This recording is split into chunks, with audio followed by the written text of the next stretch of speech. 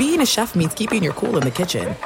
And with Resi Priority Notify and Global Dining Access through my Amex Platinum card, right this way. It's nice to try someone else's food for a change. That's the powerful backing of American Express. Terms apply. Learn more at americanexpress.com/withAmex. At Bet365, we don't do ordinary. We believe that every sport should be epic. Every home run, every hit, every inning, every play. From the moments that are legendary to the ones that fly under the radar. Whether it's a walk-off grand slam or a base hit to center field. Whatever the sport, whatever the moment, it's never ordinary at Bet365. 21 plus only. Must be present in Ohio. If you or someone you know has a gambling problem and wants help, call 1-800-GAMBLER.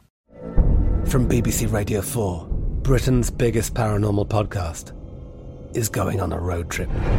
I thought in that moment, oh my God, we've summoned something from this board.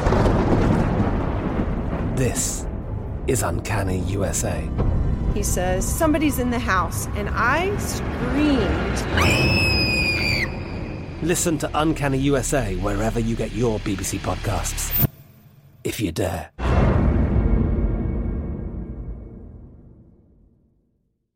What's up, this your boy Lil Duval, and check out my podcast, Conversations with Unc, on the Black Effect Podcast Network. Each and every Tuesday, Conversations with Unc podcast feature casuals and in-depth talk about ebbs and flows of life and the pursuit of happiness. Unlike my work on stage, I tap into a more serious and sensitive side to give life advice and simply offer words of encouragement, yet remind folks to never forget to laugh. Every Tuesday, listen to Conversations with Unc, hosted by Lil Duval on the Black Effect Podcast Network, iHeartRadio app, or wherever you get your podcasts. Presented by AT&T. Connecting changes everything. You're listening to Fox Sports Radio.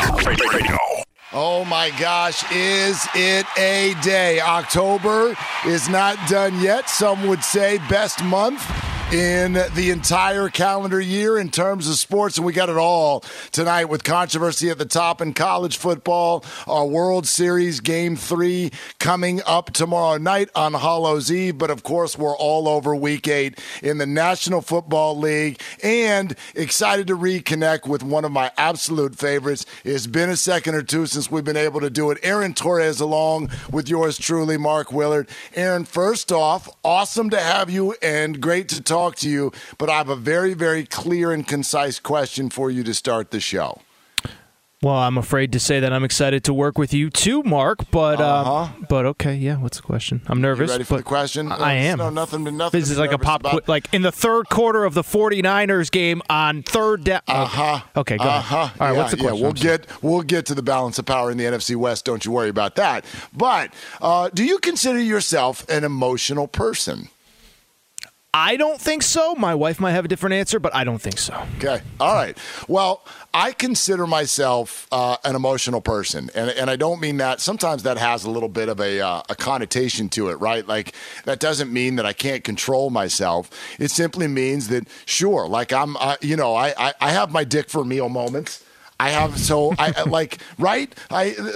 led by that sometimes. And so the reason I ask you this is I want to know, because this is the center of my brain tonight, after watching a game that, quite frankly, I don't think any of us expected to be watching. And quite frankly, you could ask me, why was I watching it? But the balance of power in the NFC South was on the line. And I'm wondering if we've got it right. Should we be legislating emotion in sports? Because I think there are millions upon millions of us that would like players to act a certain way in incredibly emotional moments. And I don't know if we're being realistic. DJ Moore catches what is essentially a Hail Mary at the end of a game, which would have put his team, I know it's funny, at 3-5, would have put his team in first place. So he stood up. It was an amazing moment. He was on the road. He took his helmet off and essentially did what we do in Green Bay all the time. We call it the Lambeau Leap. He just happened to do it in Atlanta. And it ended up, in the minds of many, costing Carolina the game, because the 15-yard penalty made the extra point. A healthy-sized field goal that was missed sent the game into overtime, where the Falcons won. I don't know if I want the division decided because someone who made an amazing play took his helmet off. So, it's tough. And the only reason it's tough, so I am very much we all played sports at some level, and I am these are sports. It's an emotional endeavor. We shouldn't, as you said, legislate emotion. I think we should celebrate sacks. I think players should flip bats if they hit a big home run. I think you should celebrate a pass breakup, whatever. My only problem with using this one example as something that clearly should probably not have been penalized, it was an incredible listen, that P.J. Walker pass was one of the great moments of the NFL season. Forget being a Panthers fan, a Falcons. It was one of the great moments of the season. A former XFL player who literally was talking the other day about wondering if he'd ever get a shot at the NFL again, throwing that pass, whatever.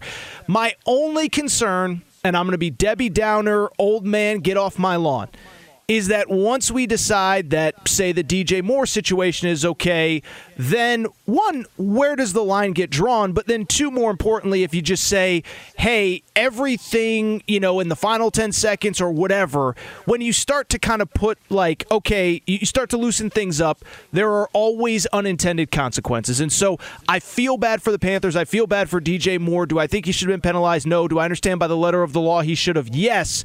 I guess just my question becomes, when we loosen the rule here or there, what becomes the unintended consequence? Well, I think that's a fair question, and I'll also point out in this particular case, this is a very, very clearly written rule.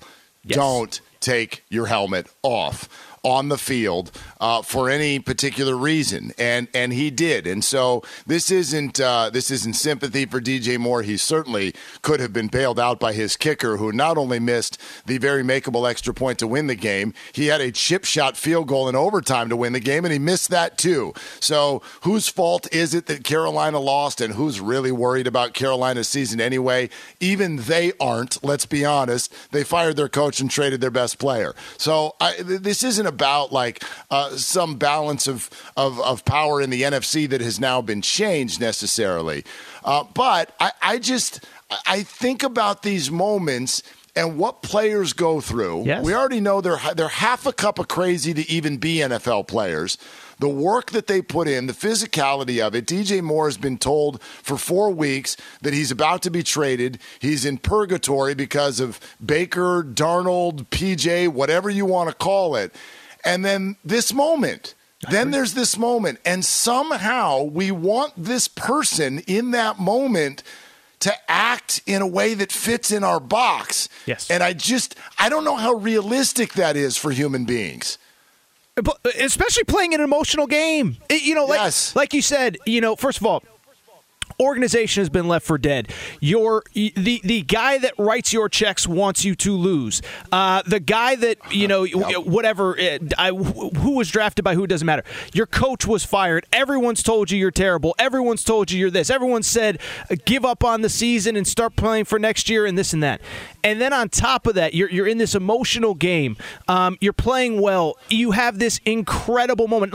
And again, this gets into the semantics of, when you don't legislate it, or what you I guess the question becomes this isn't a situation where it was the first quarter and you go up 10-0. It was the final seconds, and that was my thought when I saw this. Is there a situation where in the final minute, the final 2 minutes, you have a play and we loosen up the celebration rules? That was my first thought. But then again, and I don't claim to have the answer. Then it becomes, well, what happened? You can think of the extreme example where we let things slide in the final minute or the final 30 seconds or the final 2 minutes under the 2-minute drill, whatever, and then something bad happens, there starts to be a brawl. I don't know. I'm just speaking in hypotheticals here because I did think that, Mark. I did think, okay, I understand why you don't take off the helmets. I understand why certain rules are in place.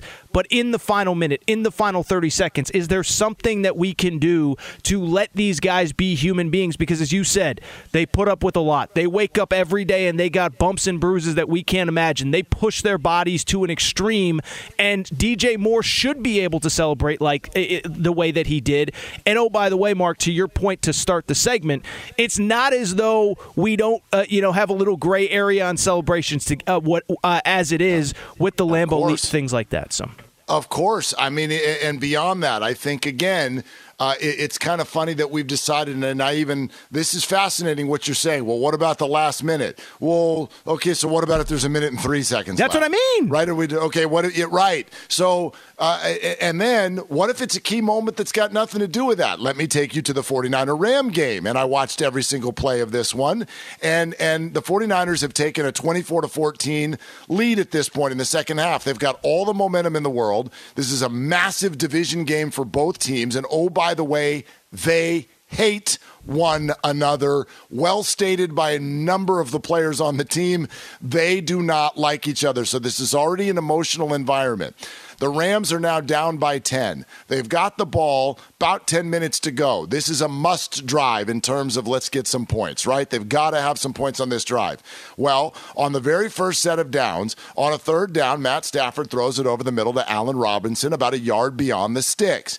Allen makes a catch, a contested catch, up against the 49ers' young safety, Talanoa Hufanga. It is a classic contested catch, stand up, have two guys kind of get into each other, a little bit of a bump, no big deal, but little trash talk going on.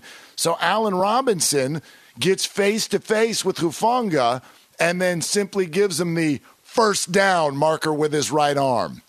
Bang, 15-yard penalty. Off you go. You got the first down, but now you're going back to your own 20-yard line. The drive never ends up going anywhere. The Rams get blown out by 17. Mike Pereira is asked about it on the broadcast and says, well, this was flagged because he directed the trash talk right at someone. Are you supposed to direct the trash talk at the air? Should we start to do like baseball players have to do, where they can talk to umps, but you can't look at the umps? You got to look down so nobody knows that you're talking to the ump. This is depending on who you are and what makes you tick. It's impossible that what we're asking these guys to do when it comes to taunting, celebration. Certain moments are okay, certain ones aren't. It isn't realistic, and it's affecting ball games. So this is kind of, I guess if there was a theme for this opening segment from me, it would be that I want the rules to be more lax, because two things. It's not just that these are emotional guys, this, that. It's also more fun as a consumer. It's fun when dudes flip bats. It's fun when a guy dunks on somebody and they're jawing on him. It's fun. Like, how can you not be excited as a Panthers fan seeing what DJ Moore did and then run into throw off the helmet, all that stuff? So, again, I'm more for loosening things than I am not.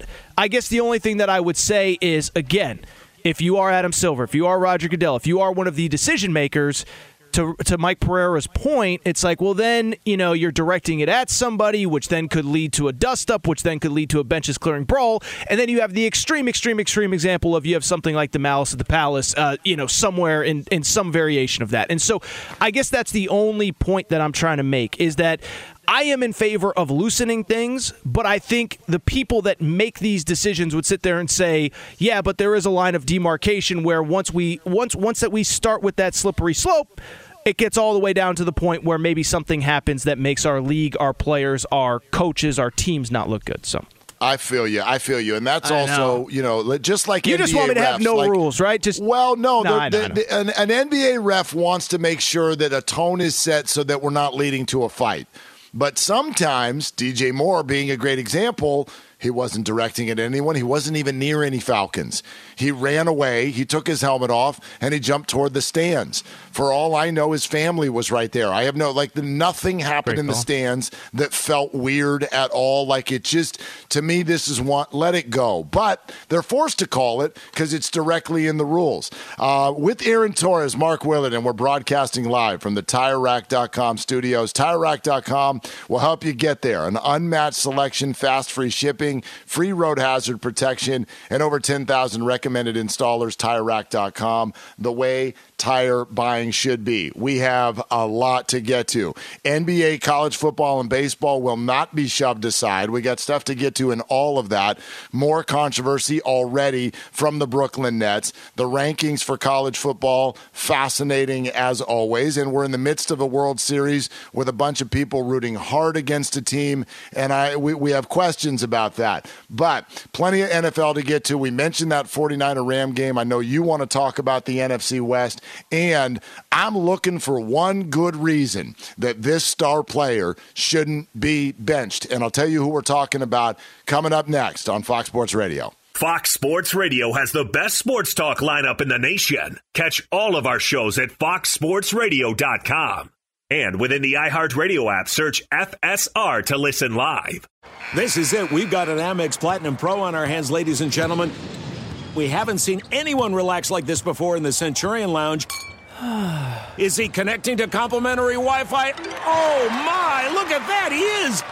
And you will not believe where he's going next. The Amex dedicated card member entrance for the win. Unbelievable. When you get travel perks with Amex Platinum, you're part of the action. That's the powerful backing of American Express. Terms apply. Learn more at americanexpress.com/withAmex. At Bet365, we don't do ordinary. We believe that every sport should be epic. Every home run, every hit, every inning, every play. From the moments that are legendary to the ones that fly under the radar. See for yourself when you sign up today and get $150 in bonus bets when you bet just $5. Whatever the sport, whatever the moment, it's never ordinary at Bet365. 21 plus only. Must be present in Ohio. If you or someone you know has a gambling problem and wants help, call 1-800-GAMBLER. Terms and conditions apply.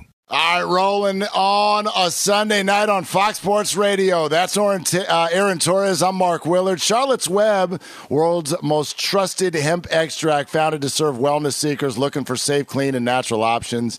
It's the #1 CBD brand on the market. Go to charlottesweb.com and use promo code SPORTS15 for 15% off your order. That's charlottesweb.com. Not available in Idaho or South Dakota. It's an interesting day to talk about paying running backs, Aaron, because this has become a thing that most NFL teams don't do. And a lot of them end up in bad spots because they're like, man, we're not here to say that our star running back is not a star and not important, but the data will show that usually, not always, but usually breaking off a big contract in a salary cap sport for a running back is at minimum very, very dangerous. They take so many hits. Their career goes south quickly, and sometimes it happens when you don't even see it coming.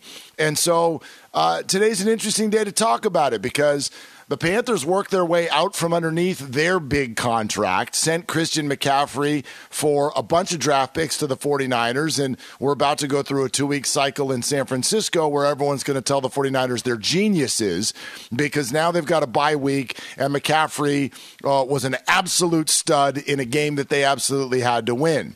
However, I'd also argue that money is why Ezekiel Elliott is still getting carries in Dallas because Tony Pollard got the backfield to himself today, and I don't think it was an accident that the Cowboys put up a season high in points and Pollard had 3 touchdowns. Why is Zeke still getting the ball there? I think it is because I think he's a well-respected guy in the locker room, and I think it's because he has a fat contract that the team cannot get out from under Mark Willard. By the way, just really quickly on the Cowboys, is there a more fascinating, like they are, we talk about the NFL being like an 18-week soap opera, this, that, the other thing, and the Cowboys always have drama. But this year it feels like you lose week 1, you lose Dak, you think the season's over. All of a sudden this Cooper Rush guy comes out of nowhere. The defense starts playing at an elite level. Dak comes back, but we're kind of questioning, do we really want him back? Then he comes back, they win, they take care of business, and then today, the defense doesn't play as well, although they did have a defensive score. And it is the Tony Pollard show. So it's just, I know we want to talk Tony Pollard, Zeke, running backs, but they're just such a fascinating team where it's like every week there's just a completely new story with this group. Well, that's the Dallas Cowboys. And Jerry Jones is actually at the center of most of this, don't you think? I mean, he kind of welcomed this. Like, he started using the phrase quarterback controversy by week 3, and I think he thought he was joking. Like, this was a great example of, like, that's not something you joke about. It's kind of like when someone in the house is sick. This isn't funny. And so Rudy Gobert coughing on microphones, yeah. Right. Great example. Yes. That is exactly what he did. He coughed on the microphone because he thought he was complimenting Cooper Rush. Oh, boy, I'd love a quarterback controversy because that means Cooper's playing really well. Well, all of a sudden, it's like, no. You don't do that. You don't want a quarterback controversy because Dak is not quite good enough to avoid that conversation, and he's got a massive contract. So here we go. I mean, Dak has come back, and he's done exactly what he needed to do by winning these games.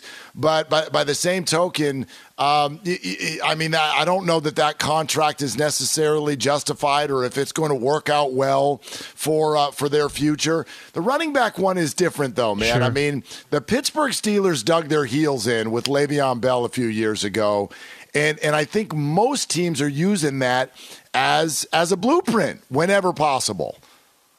Zero doubt. You look at, Le'Veon Bell is one. And by the way, there's plenty of examples of you try to be the good guy, you try to take care of the loyal soldier, and it backfires. I was thinking about when we opened this segment. Remember the Todd Gurley contract? Remember how terrible it looked by the end? And, the Rams with all their cap gymnastics were able to figure out a way to kind of maneuver around it. But that's just another example. And the Le'Veon Bell, I think, is a perfect example, and it's not that we're rooting against any players or anything like that. It's just, as you said to lead the segment, we have pretty solid data at this point.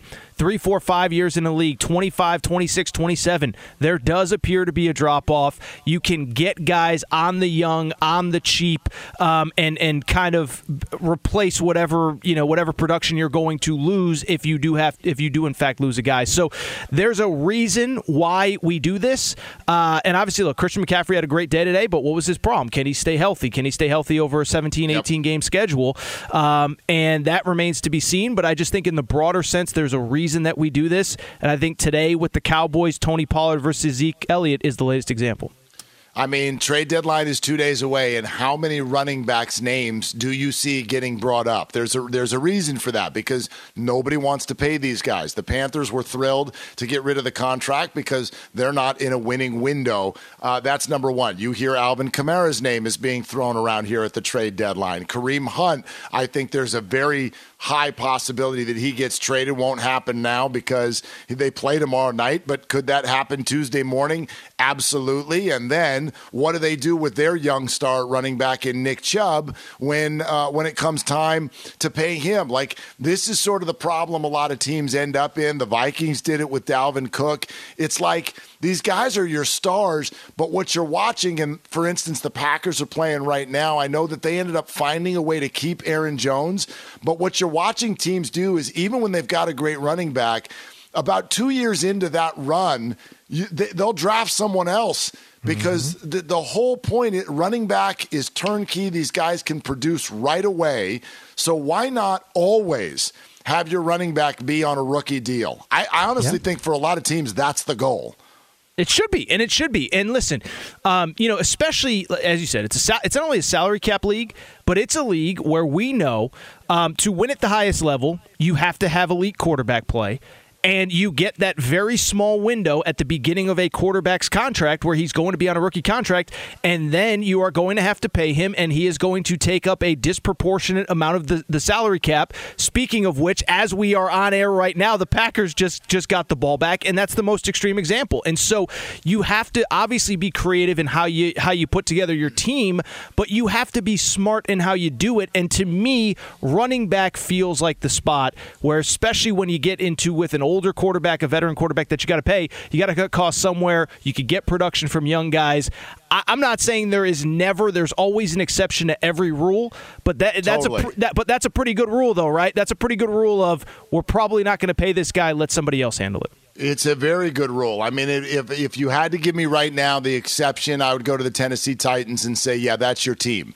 That's your team. You know, they won a football game today, right? They won a football game today with their starting quarterback hurt and a rookie who came in and is not really ready to run an offense at a high level in terms of passing, but they were able to grind something out because of the running of Derrick Henry. But others, the rest of the group, like the top 3 paid running backs going into this year in the NFL were A, Christian McCaffrey, traded, B, Ezekiel Elliott, he's the point of this conversation, And tied with him is Alvin Kamara, and he may well be on a different team come Tuesday, although today's win and the division they play in might have changed that.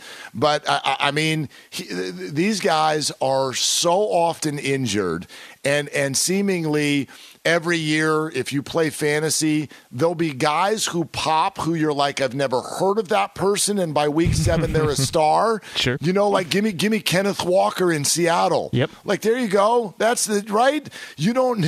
So it's interesting, and I think Dallas, as you put it, you know, it's a soap opera. There's always a lot of attention. He's a big name, so they were in a spot where they didn't have any choice but to do it. But I don't know, man. They're 6-2 now, and if that's going to go somewhere this season, seems to me like Tony Pollard should be toting the rock. Absolutely, and especially, by the way, because we saw the blueprint to success with Cooper Rush, which is don't put too much on your quarterback's plate. And if you're limiting the quarterback, that means, in theory, you are putting more into the run game, and obviously that would mean more Tony Pollard.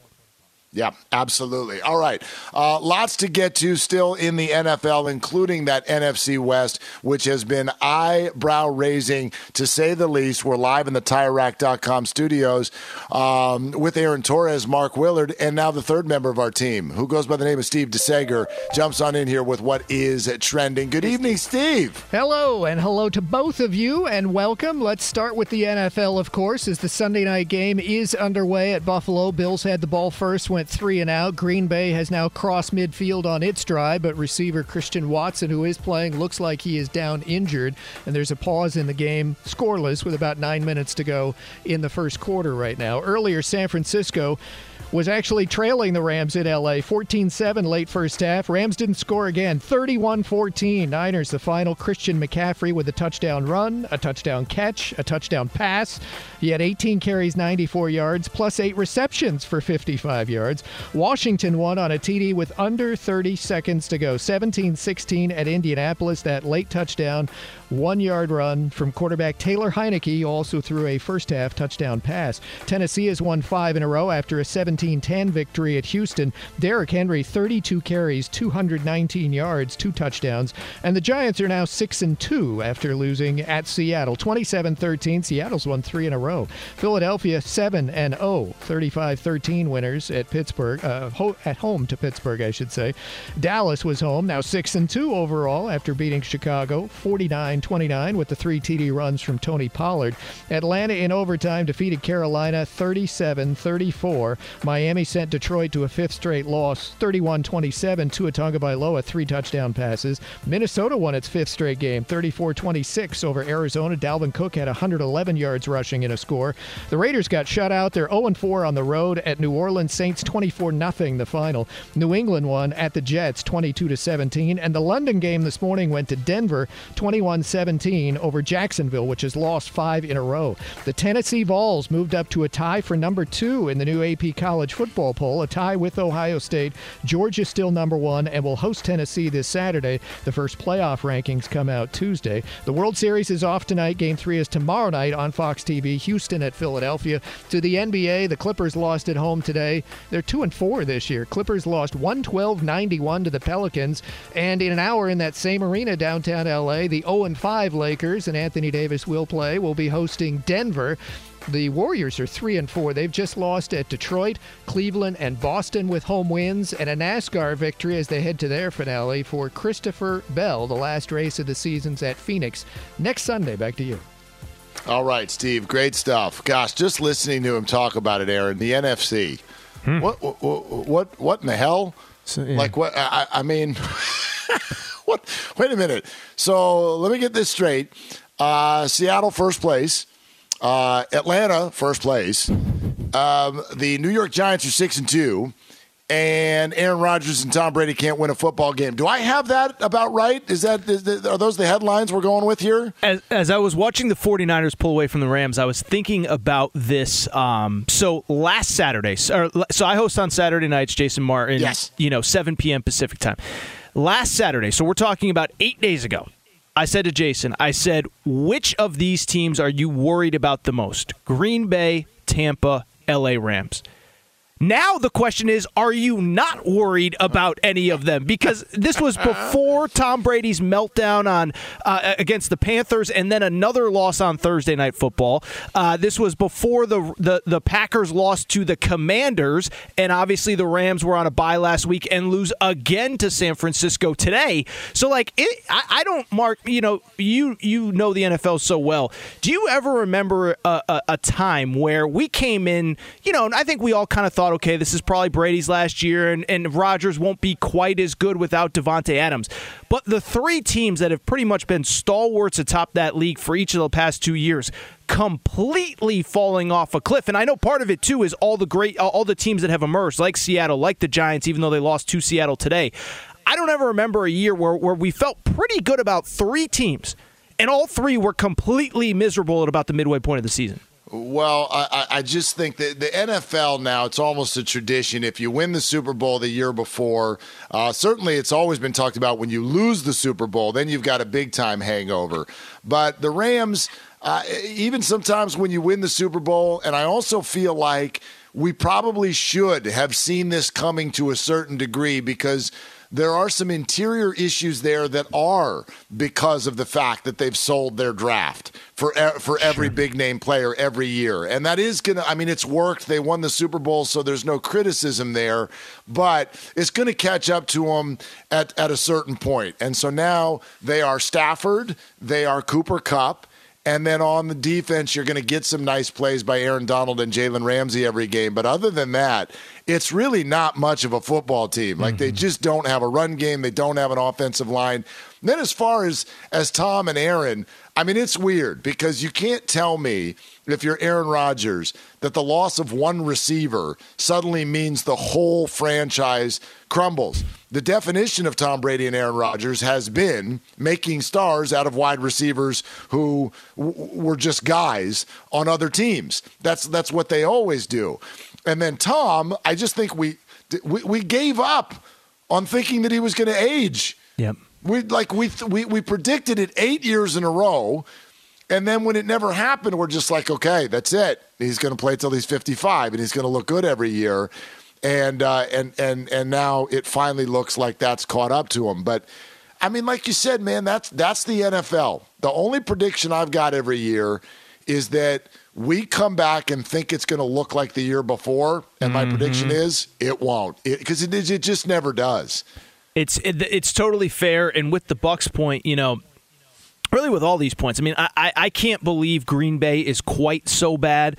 The one thing I will say about Tampa is I do think people undersold, like I get a lot of stuff wrong, so this isn't like me taking a victory lap, but I felt like as early as week 2, Tampa beats New Orleans, but it's 3-3 going into the fourth quarter, and they have a million injuries, and they don't have Gronk, and they, AB obviously left in the midway point of last year. But you started to look at the Bucs, and I maybe Tom Brady isn't significantly worse. It's just the offensive lineman retires, offensive lineman has a season-ending injury in the preseason, Gronk retires, AB's gone, Godwin's always in and out. So the only point I'm trying to make is the Bucs was the one where I think pretty early, if you were really paying attention, you were really being honest with yourself, you probably should have known. Hey, by the way, they're still going to win. I think most of us thought they're still going to win a lot of games because of the division. But this is probably not a team that's winning 4 games in the postseason, even if they go 10-7, 11-6. Obviously, that's not going to happen now. But Green Bay, I did not see this coming. And the Rams, I'll be honest, I probably should have marked because of exactly what you just said. So much stuff broke right, and there was such a thin margin for error with the Rams last year. Like, that's the one thing that I come back to with the Rams. 3, obviously, comebacks in the fourth quarter in the playoffs last year. Whitworth retires. Von Miller leaves. Odell is kind of in that middle ground. Probably should have seen that one coming. The Packers is the one to me that I was just like, I thought with the division with Aaron Rodgers they'd be okay, but obviously struggling so far. Well, it's such a fine line too. Like if I asked you right now, even go back to last year, and this isn't the way sports are played, but what's a better team right now, the Rams or the Chiefs? Right now, today or a year ago? Yeah, well, I mean, you could answer it either way you want. But the Chiefs like this year. When you talk about second half comebacks. The one that I thought was one of the keys to the Rams winning the Super Bowl was the Bengals comeback over the Chiefs. that was the key to winning the Super Bowl, was the Chiefs not being there. Now that's sports, and so again, that takes nothing away from the Los Angeles Rams. It's just to illustrate that these journeys to win it all, especially in the NFL, are so damn fine. You're right. There's so many little tiny things that have to break your way. And I just think that it's very rare for it to happen year in and year out, which is why Tom Brady through the years is just such a unicorn. Like, I mean, you don't get to do this every year in the NFL. No, you don't. And, and that's, I don't know. It's just, you're right. It is what made it so special. By the way, it's what makes the this year with the Bucs, as you said, I think we all just kind of thought there's no way that it's ever going to end for Brady. I'll say this too. I know they won today. I think that's also what makes it so jarring watching the Patriots without the answer at quarterback, where, today they were fine, but we all watched Monday night where Bill Belichick's pulling guys out, in and out, Mac Jones now, Bailey Zappi here. So it's an amazing sport, and this is why we watch, and this is why we love it. But I still am. I will readily admit, there are a few teams, including Green Bay, I am surprised just how much they are struggling. I know the Bills now are in the red zone, and it could get even worse for Green Bay before it gets better. Right, yeah. Tonight is not a good measuring stick for Green Bay, because we all have a very hard time believing that they're going to come out of this situation. Night primetime game in Buffalo, probably the best team in the NFL. This is going to be a very, very difficult for them to get right. All right, Fox Sports Radio Tailgate presented by the Big Green Egg. Nothing beats the flavor of live fire cooking on a Big Green Egg. It's the most versatile grill you'll ever own, backed by a lifetime warranty. Roll with the best. Shop online for free delivery at biggreenegg.com. Lifetime warranty, free home delivery, biggreenegg.com. Speaking of quarterbacks, boy, this one just ended up with a bum lot in life, and it may end up costing him his job at the end of the year. We'll tell you who we're talking about coming up next. With Aaron Torres, it's Mark Willard on Fox Sports Radio. All right, with Aaron Torres, Mark Willard with you, Fox Sports Radio. So this is one of those moments where I sort of feel like Robin Williams in Good Will Hunting. Like, It's not your fault. It's not your fault. I just want to say it over and over to Derek Carr. It's not your fault. You're a good quarterback. You really are. I mean, you're not a great quarterback, but you're a good quarterback. You weren't today. Shut out by the New Orleans Saints, and Derek Carr's line 15-26 for 101 yards, no touchdowns, one pick. Had another one that was dropped as well. So Jarrett Stidham ended up finishing this game in what was just a weird and awful performance for the Las Vegas Raiders. So Derek Carr's got a few more years on his deal, but there's an out. It's a non-guaranteed situation where the Raiders can get out with essentially a $5 million cap hit next year. I don't necessarily know who it is that would be better or how they're going to get there. But if I'm the Raiders and you're just looking at the framework of your AFC West, you've already got Patrick Mahomes. That's problem enough. You're lucking out with what is turning into a total dumpster fire with the Denver Broncos, even though they won a game in London today. And I'm sure Russell will do all kinds of lunges all the way home on the plane, and it'll be wonderful for everyone. But then there's also Justin Herbert, who, I'm not quite sure if we've crowned him a little bit too early. Is he being affected by that rib injury? I'm not sure, but he's good. He's good, and the Chargers, because of their ownership, they'll always underperform. But it's a team. It's a solid team. It's a problem. What would you do, Aaron, if you're the Raiders? It's like you could have Derek Carr, but it feels like you're signing up for third place for the next 7 years. The only concern is it's exactly what you just said. You used the term 7 years. It's one thing if to go back to last segment we were talking about Tom Brady. If you're in the AF or the NFC South and you say, you know what, Brady's got a year, maybe two. let's just punt, let's get young, let's rebuild, let's get our quarterback through the draft, and we'll be good to go 2-3 years down the road. The problem that I have with completely blowing this up and completely starting over is, and I'm not even necessarily saying that you're definitively saying that, I'm just saying, is Patrick Mahomes is in his mid to late 20s. He ain't going, especially in this world where quarterbacks are playing into their 40s. He ain't going anywhere for a decade. Justin Herbert, good or bad, or does he reach his potential, or what's the deal with the Chargers and is Brandon Staley there? He ain't going anywhere for a really long time. And so that's the only reason, if you're a Raiders fan or if you're Raiders management, you can't just say, you know what, it's not working, it's not Derek Carr, we should start over. It's because unless you're ready for a total rebuild and you think that the answer is going through the draft and getting somebody young and doing all that, this division isn't getting any easier. Those two guys are not, I don't even know if they're in their primes. Patrick Mahomes maybe is just barely entering it. Justin Herbert isn't there yet. And if all goes to plan, they're going to be there another 10 years. Yeah, it's just fascinating because if you look around the league, there are more teams in this spot than you realize. It makes it kind of a wonder why Baltimore is playing Lamar Jackson the way they are. I would guess it's because of how much he runs, and there's concern there about injury. But Lamar is probably someone that you could put on one hand this year. If I asked you and just said, who's playing well at quarterback?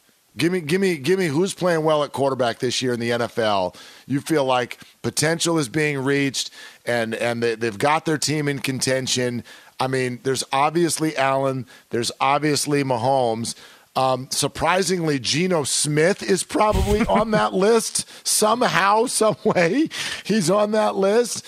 And then there's probably Lamar Jackson, there's Jalen Hurts, and maybe Joe Burrow. Yep. And that's the list. Mm-hmm. And so you take care of those guys, but there are so many teams in that Derek Carrville, and usually what they do is pay the man, even though they know you're not going to win the whole darn thing. Kyler Murray, Kirk Cousins, Derek Carr. That's you know you're not going to win the whole thing, but do you have a better option? No, and it is the proverbial, it's like the question that we're always asking ourselves in sports, right? With the NBA, if you're not competing for championships, you don't want to be in that middle ground. In college sports, it's like, you have that Jim Harbaugh-ish type coach that he's getting you to a level, but can he get you to the next level? And I feel like that's what we have in the NFL. And like you said, it's not just this situation. The Colts obviously, bench Matt Ryan this week. You go on and on down the list. The Giants are still trying to figure out if Daniel Jones is the guy. So it's the proverbial question. The division is what makes it tough. You look at what Atlanta's doing, what Carolina's doing, basically sort of punting on this year, even though Atlanta's in first place. I don't think you can do that in Vegas because, again, those quarterbacks that are so talented are also so young. There's a lot of teams that felt like they were punting on this year or just gathering information, and they look now like they're going to win the NFC. Mm-hmm. Like the New York Giants were like, we're not going to extend Daniel Jones. Oh, you're 6-2. Seattle, we thought was tanking. Their guy's going to finish in the top 5 or 7 in the MVP race the way that it's going. So anyway, it's pretty wild. I'm really glad that you just brought up college sports. Because college sports, Aaron, we got to get into this. The rankings are out, and they will be discussed coming up next. Hey, this is Jason McIntyre. Join me every weekday morning on my podcast, Straight Fire with Jason McIntyre. This isn't your typical sports pod pushing the same tired narratives down your throat every day. Straight Fire gives you honest opinions on all the biggest sports headlines, accurate stats to help you win big at the sportsbook, and all the best guests. Do yourself a favor and listen to Straight Fire with Jason McIntyre on the iHeartRadio app, Apple Podcasts, or wherever you get your podcasts. There are some things that are too good to keep a secret. Like how your Amex Platinum card helps you have the perfect trip. I'd like to check into the Centurion Lounge. Or how it seems like you always get those hard-to-snag tables. Ooh, yum. And how you get the most out of select can't-miss events. With access to the Centurion Lounge, Resi Priority Notified, and Amex card member benefits at select events, you'll have to share. That's the powerful backing of American Express. Terms apply. Learn more at americanexpress.com/withAmex. At Bet365, we don't do ordinary. We believe that every sport should be epic. Every home run, every hit, every inning, every play. From the moments that are legendary to the ones that fly under the radar. See for yourself when you sign up today and get $150 in bonus bets when you bet just $5. Whatever the sport, whatever the moment, it's never ordinary at Bet365. 21 plus only. Must be present in Ohio. If you or someone you know has a gambling problem and wants help, call 1-800-GAMBLER. Terms and conditions apply. In Buffalo tonight, Josh Allen with 2 touchdown passes. The Bills are leading Green Bay early second quarter 14-0. The TD catches by Dawson Knox and Stephon Diggs. Meanwhile, already a little thin at receiver, Green Bay has lost rookie wideout Christian Watson to a concussion. Earlier, Washington got a touchdown with under 30 seconds left to win 17-16 at Indianapolis. Tennessee won its 5th game in a row, 17-10 at Houston. Seattle's won 3 in a row, 27-13 Seahawks over the Giants, and San Francisco came from behind to beat the Rams 31-14 in L.A. Philadelphia and Dallas each won again. Atlanta won in overtime. Victories for Minnesota and Miami, for New Orleans and New England. And in the London game this morning, Denver scored late to beat Jacksonville 21-17. Jags have lost 5 in a row. NASCAR win for Christopher Bell. The World Series is off tonight. Game 3 tomorrow on Fox. I'm Steve DeSager. Yeah, you darn right. We're right here and ready to go on another massive Sunday. Not only Week 8 National Football League reaction, even though not done yet. Bills doing to the Packers exactly what we knew they would do. So we'll keep you up to date on that, but it's a double-digit lead already in Buffalo. One more game to go tomorrow night, which you may see unless you've got kids of a certain age and you'll just be walking the streets of your particular neighborhood. But we've also got the World Series. And then, Aaron, once I knew we were going to sit down and get ready for whatever we were going to talk about tonight, and I saw your tweet last night, which sort of was just preparing to wag your finger at the powers that be in college football. Damn it, Tennessee needs to be the number 1 team in the nation. And as soon as I saw it, I'm like, well, perfect, because they won't be, and then we get to talk about it. So here we are. Here we are. Yeah, the impetuous for it was one. I was on air when Tennessee went final. They smacked Kentucky 44-6 was the final score, and then part of it too is we have these early season polls, but the college football playoff poll, the guys and girls on the committee, they get together, they do their weekly poll starting this Tuesday, and so they're supposed to, and the criteria is a little fluid. But it's not supposed to be what the AP poll says. It's not supposed to be what you thought in the preseason. It's supposed to be based on what you've done on the field so far. And Ohio State's really good. Michigan's really good. Georgia's really good. But I think when you look at Tennessee with not only the win over Alabama, but a road win over LSU, really nice win, dominant win over Kentucky, I thought they should be number 1. I don't even think it's a debate, but we will see if the committee agrees with me a few days from now. Yeah, I agree with you 100%. And they are firing up the traditional polls as well. For those of you who haven't seen those come out, they are number 2 in the AP and actually had 18 first-place votes. Georgia remains number 1 with 30. Ohio State had 15 and actually is technically a co-number 2 in the AP based on all of the points, even though Tennessee had more first-place votes than Ohio State did. And then in the coaches poll, Ohio State remains number 2. Tennessee comes in at number 3, and Georgia's still holding down that number 1 spot. Now, you're right. The poll that actually matters is going to come out on Tuesday, and I'm much more optimistic that one will have Tennessee number 1, which then begs the question, and I already know the answer, but it begs the question, why are rankings even happening in the first place during the first 8 to 9 weeks of the college football season? Because there's literally no way to not have them shade the way that we're thinking about this stuff. The bottom line is, as you're putting it out, Georgia, if you asked me, Aaron, why is Georgia number 1? There's only one answer. There's one answer, and if this is not your answer, you're doing it wrong.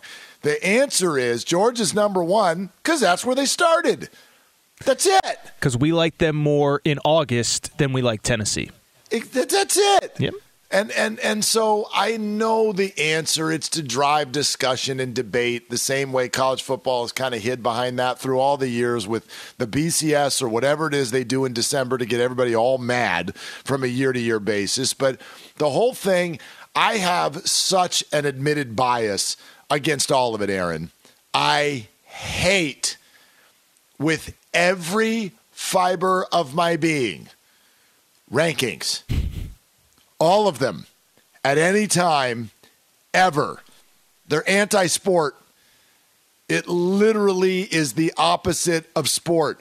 And I know that we'll get weird stuff that'll make people angry, like Atlanta or Tampa or whichever, whatever comes out of that division, they're going to host a playoff game this year. And people will go, oh, gosh, we got to redo this whole thing.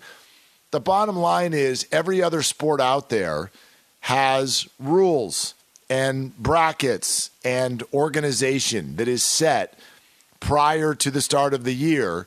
And then whatever those rules call for, you go out, you play, and then whoever comes out the winner gets to move on. That's it. There's only one place, and it is college sports, the whole football season combined with the building of the basketball brackets. There's only one place do we sit around a round table and go, all right, what do we think should happen next? And I am for anything that removes that from college sports as soon as possible. Well, I think, obviously, I've known you since dating back to when you lived in San Diego, and the Aztecs were really good. And I remember having this conversation with you about the Aztecs one year because there was a 14 playoff at the time, and it was like, well, they're not going to get in because that's just how the structure is set up. So I guess all I would say is I do think with a 12-team playoff, at some point you got to cut the line somewhere. And every team that is worthy or deserving of competing for a championship will. Now, will we still, on the Saturday night that it's announced or Sunday, will we come on and yell and scream that number 13 should have been in and it should have been Michigan State instead of Tennessee or whatever?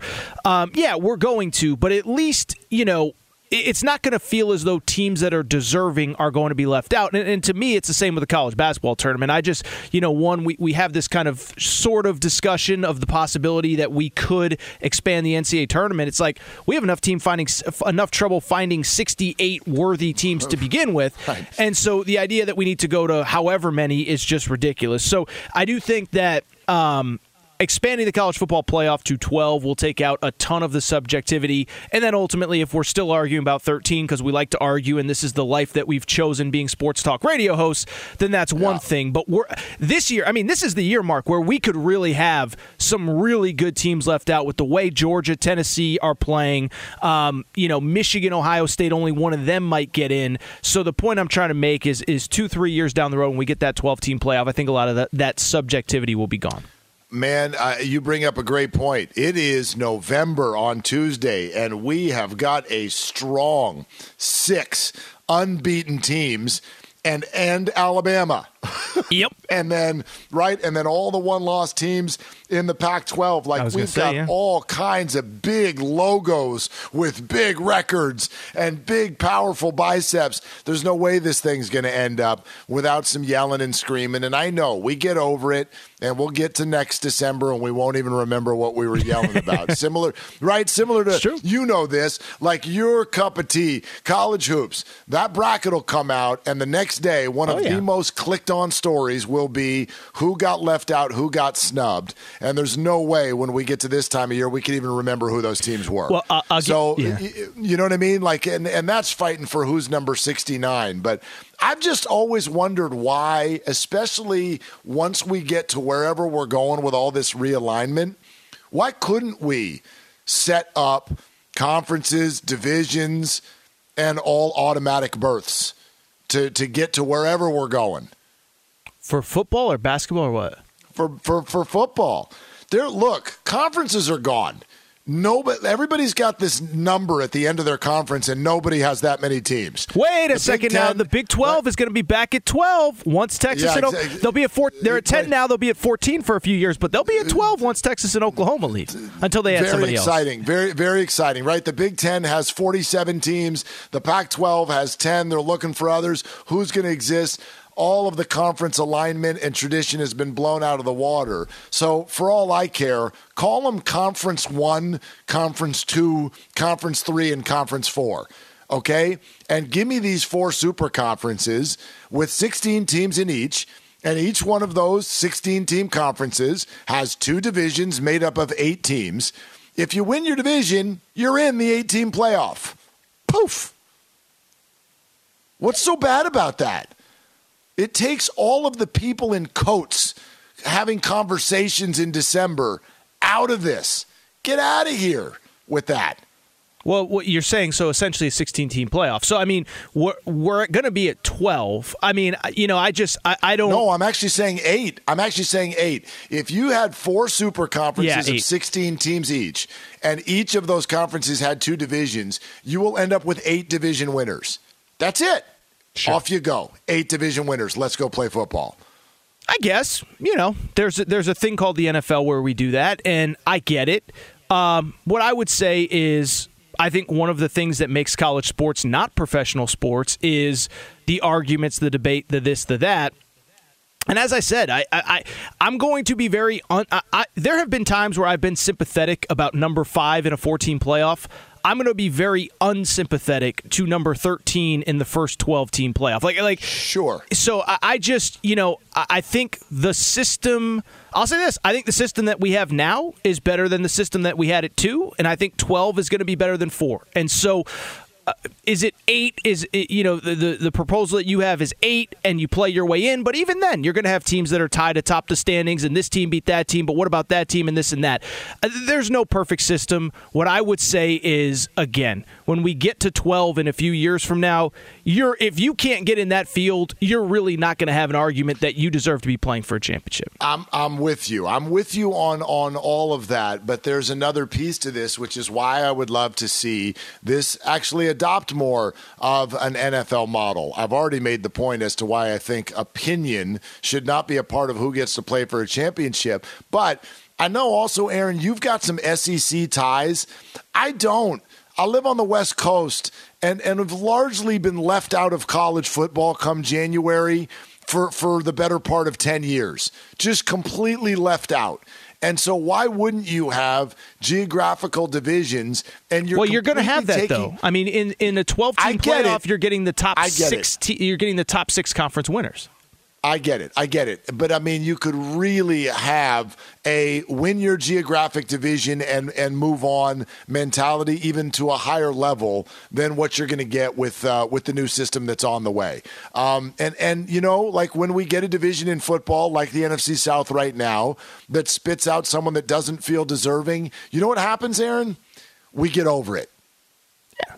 We get over it because it's within the rules. Nobody, like if we all had to sit down and talk about this at the end of the year, nobody from the NFC South would get to go to the playoffs. Some would argue that it would make for a better playoff. Some would argue that. But give me the beast mode game that Seattle hosted at 7-9. I'm okay with it. Yeah, I mean, I'm trying to think, like last year's a perfect example. I mean, Justin Herbert, last day of the season, they lose in that game that he has that unbelievable performance. I don't even remember who was the 7 seed. Was it Vegas? I can't remember who got that last seed. But, yeah, I mean, I don't – yeah. Indeed it was, yes. Yeah, it's just, you know, I get the idea of taking out subjectivity to all of this. But again, I don't really know how subjective it's going to be once we get to 12. I think we can sit here in a moment and really like whine about it. But again, we're going to, for people who don't know how the 12-team playoff is going to be structured, it's not just going to be 5 SEC teams, 5 Big Ten teams, and 2, randomly selected. The top 6 conferences are going to have their automatic, are going to have an automatic qualification. And so again, like you said, win your geographic region. And yes, the geography will be a little skewed when USC is playing Ohio State for a Big Ten championship. But, win your geographic region, and you will have the opportunity to compete at the highest level. We are broadcasting live from the TireRack.com studios. TireRack.com will help you get there. An unmatched selection, fast, free shipping, free road hazard protection, and over 10,000 recommended installers. TireRack.com, the way tire buying should be. Onward we go, along with Aaron Torres, Mark Willard. Glad you are with us this evening. We have some World Series stuff to get to, and we definitely will. That is absolutely around the corner. But also, coming up next, Aaron, you had some questions for me about the NFC West, which we all assumed Seattle would win. So let's get into that. Coming up next on Fox Sports Radio. There's no distance too far for the perfect trip. Hi, checking in for... Or the perfect table. Hey, where are you? Coming! And when you get access to Resi Priority Notify with your Amex Platinum card... Hey, this looks amazing. I'm so glad you made it. And travel benefits at fine hotels and resorts booked through Amex Travel, it's worth the trip. That's the powerful backing of American Express. Terms apply. Learn more at americanexpress.com/withAmex.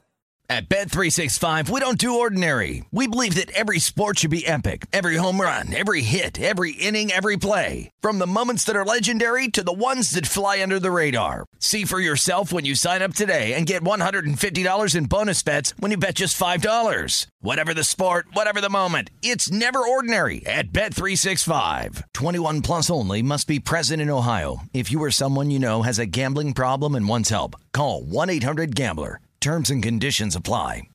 You a dress-up guy, Aaron? You got plans for the morning now? What's going on? Like Halloween plans? Yeah, man. So I love Halloween. So Halloween, I've had this conversation on these airwaves before. It's fun when you're really young. It's fun when you're in your early 20s.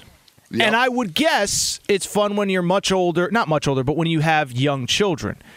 I am in that bizarro world where I'm too old to dress up. I'm too married to go out on Halloween by myself. What am I going to do? Go to a bar with my wife on Halloween? So I'd get in trouble.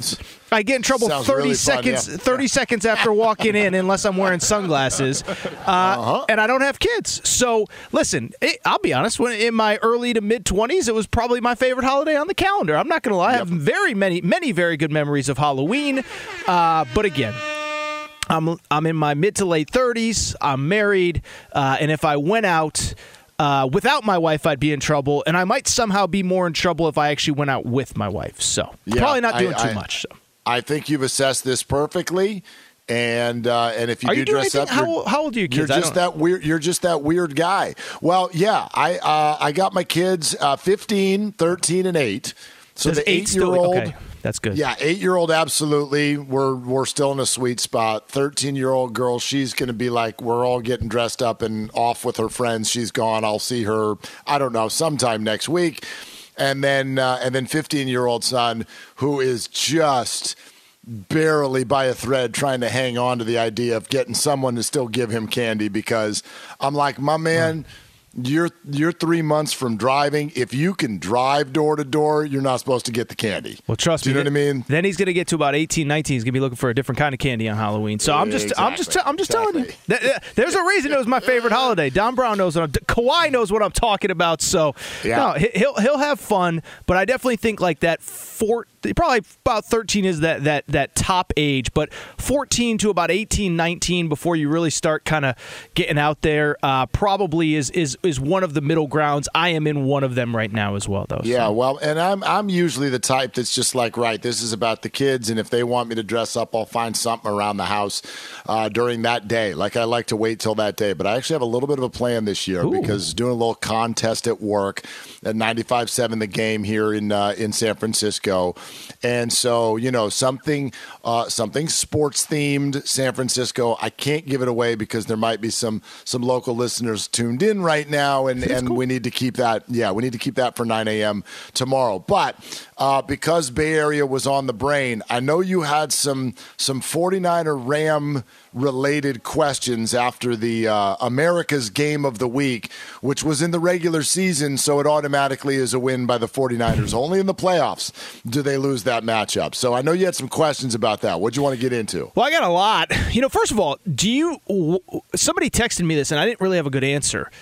Why do so many 49ers fans end up at SoFi Stadium? Is it just because Rams, other Rams games, there are a lot of Rams fans there? I mean, is it just you have some that travel down, you have many that live in the area, plus it's a national brand? Is that like the trifecta that we're working with here?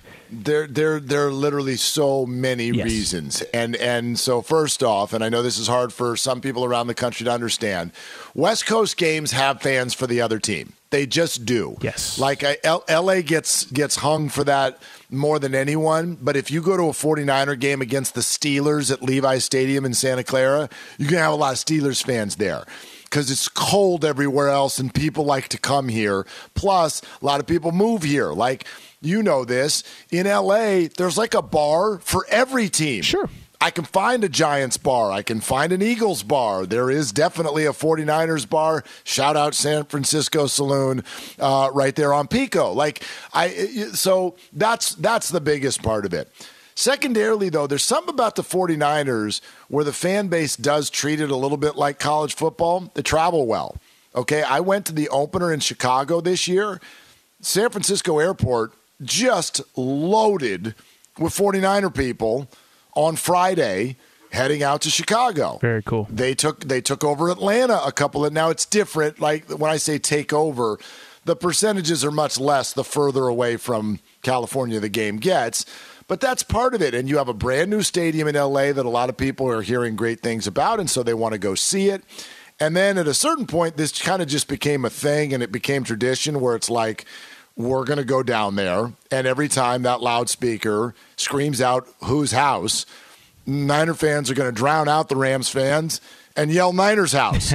and they've made it the Niners house. And so, Matt Stafford on a silent count in his home building, 49er fans are into it. They're very, very into that idea. So that was a great answer, and that was like the periphery of what I actually wanted to ask you about. What I really want to know, I'm just curious what the Jimmy G vibe is in San Fran. And the only reason I ask, I'll be quick and toss it back to you. I'm a Jimmy G guy, and my logic behind it is twofold. Is one, everybody blames him for the Super Bowl loss, throw late in the fourth quarter that could have won the game. End of the day, Jimmy G put the 49ers in a position where they had a double-digit lead going into the fourth quarter, and his defense could not get stops on Patrick Mahomes. I've said it many times. He doesn't play safety. He doesn't play linebacker. He did not lose them that game. The defense did. But then, and this was really what tripped me up, was this whole offseason thing with Trey Lance of we have to play Trey Lance. We have to make it his team. And I know Jimmy G had injuries and all that, but we don't often... We give starting jobs to young players when it's the Jets or it's the Jaguars or the Bengals where there is no better option and the team is not built to win now. Now, Joe Burrow's so good, he got the Bengals to the Super Bowl ahead of schedule. But the 49ers have a Super Bowl roster with a quarterback that has proven himself good enough to get them there, and all anyone on a national scale wants to do is shove him out the door. And so that's my personal opinion on Jimmy G, and I'm just curious from what the people in the city feel about Jimmy G. Well, okay, couple things, because what you just did, Aaron, and you did a great job of it, you just put together a nice little synopsis of what is literally the number one thing that has driven Bay Area sports talk for the better part of 3 years. Okay, great. Every now and again, Draymond Green will punch a teammate, or the Giants will win 107 games, and we depart. But all roads lead back to Jimmy Garoppolo. Okay, fantastic. All the time. Okay?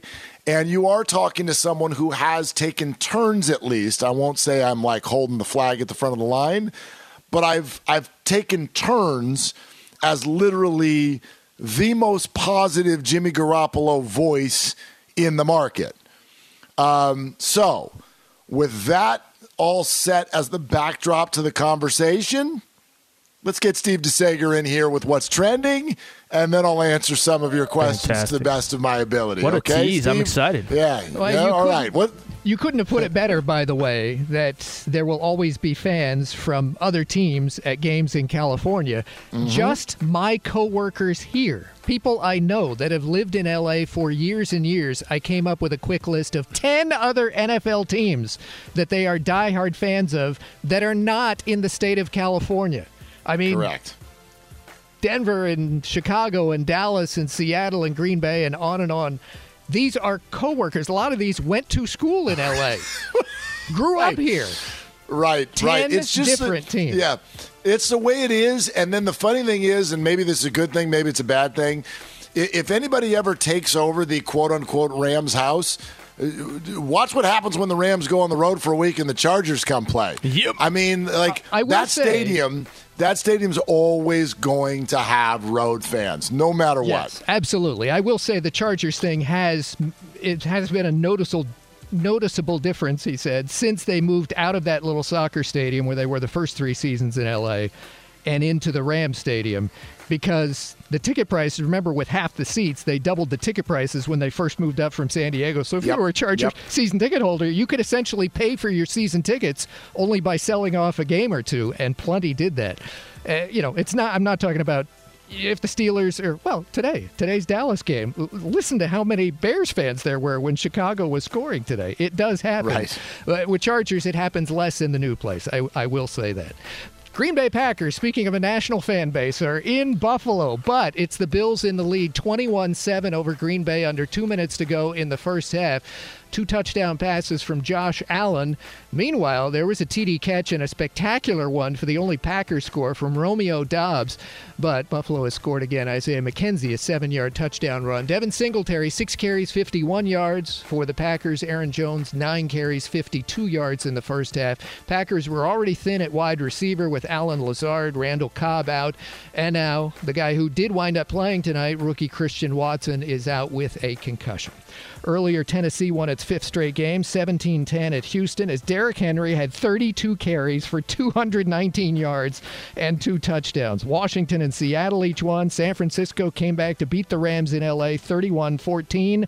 Christian McCaffrey with a touchdown run, a touchdown catch, and a touchdown pass. Philadelphia is 7-0 after ripping Pittsburgh 35-13. Dallas and Miami with wins. Atlanta got an overtime victory. Minnesota won its 5th in a row.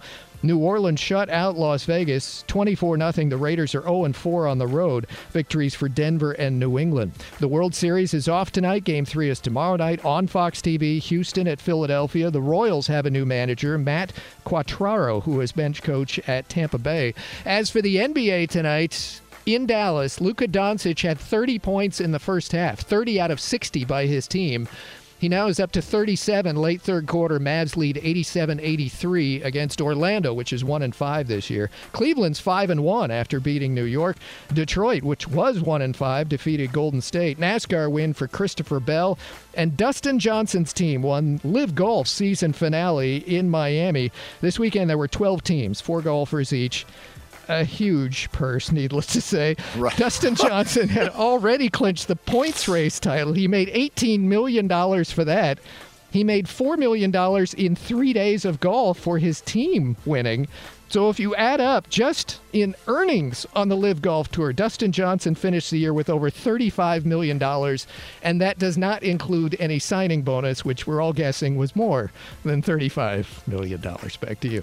Whew. Yeah, Dustin Johnson won 1 season on the Live Golf Tour, and he has just purchased the Los Angeles Rams because of a couple of birdies. It's unbelievable what's going on out there. By the way, real quick before you go, Steve, you called the Packers a national fan base. Obviously they are. How on earth are these genuine people? There are 5.8 million people in the entire state of Wisconsin. That's their population, okay? The greater LA area has 19 million people. How the hell is everybody a Packer fan? How'd this happen? They don't have enough of the percentage of human beings to pull this off somehow. One of the guys I know in LA, and that's just one of the Packers fans I know, he has that piece of paper that says he's one of the co-owners, he has Packers stock, so there is that. And others, of course, just grew up in a time where there was no team in L.A., and they picked the Packers. Yeah, there it is. I only know one really diehard Packer fan, and he grew up in Racine. So I'm like, you're genuine. Like, it's okay. You can do that. But everybody else, you're a bunch of phonies. Anyway, all right. Mark Willard, Aaron Torres. So we were in the midst of the Jimmy Garoppolo conversation. One of the reasons it's such a lengthy conversation, Aaron, is because it's so unique and it's so layered. Yes. Right? Like what you sort of brought up is from a couple of years ago, if you will, with regard to you in or you out on Jimmy. And I was mostly in. Nobody's going to mistake him for an elite quarterback in the NFL. But somehow when he would frustrate people on a week in and week out basis, some people went so far as to just be like, he's terrible.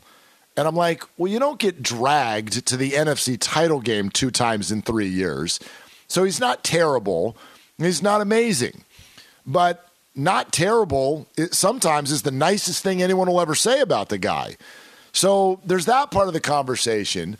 But clearly we got to a point where Kyle Shanahan and the rest of the 49er brass believed, well, look, we can, A, do better, and B, we're always kind of going to be at a deficit if we get to the end and there is a Mahomes or an Allen or even at that time a Rodgers or a Brady waiting for us. We sort of feel like we've got the better roster everywhere else, but that quarterback thing is really messing with us. There wasn't just the Super Bowl. There was a primetime game a couple years ago against the Buffalo Bills where Josh Allen just refused to throw an incomplete pass, and so many people think that that's what spurred the 49ers to make the move. What happened, though, is the unique nature of Jimmy getting hurt in the playoffs last year, which scared people off to trade for him. So he's just sitting over on the side, shelved. You get your new guy, and I will forever believe the 49ers got to training camp this year, looked at Trey Lance and went, okay, he's a young guy. Like, he could still be very good, but we kind of hoped he'd be a little further along than he is. Mm-hmm. So let's hedge. And then you keep Jimmy around. And what the problem that creates, beyond the obvious of like just someone the size of the entire planet hanging over Trey Lance's shoulders, is it forces almost everybody following the team, fans, and even players on the team to kind of pick. Right? True. Like, great call, yeah. Should we be doing this or should we be doing that? And Mike Silver wrote an article about a week or two in saying, like, not everybody in the locker room is on board with Trey starting because of what you brought up, Aaron, which is no matter how good he is, there's going to be growing pains and they feel they could win now. So then there was the very controversial part of the season when Trey gets hurt, and it almost felt to some like the locker room had portions of it that was celebrating the injury. And so we arrive at now, which is that Jimmy looks exactly like Jimmy. In fact, the last month he's looked like the better part of Jimmy. They get a huge win today. But now you're looking at him like, do we assess him the same way we used to? Or is he sort of free from assessment now because he's the backup? And he's probably leaving at the end of the year anyway. True. Which sort of gives him like a free pass. So nobody knows what to do with it is the end. but like just yell at each other. That's all that I've been able to tell. Every Monday, everybody yells at each other.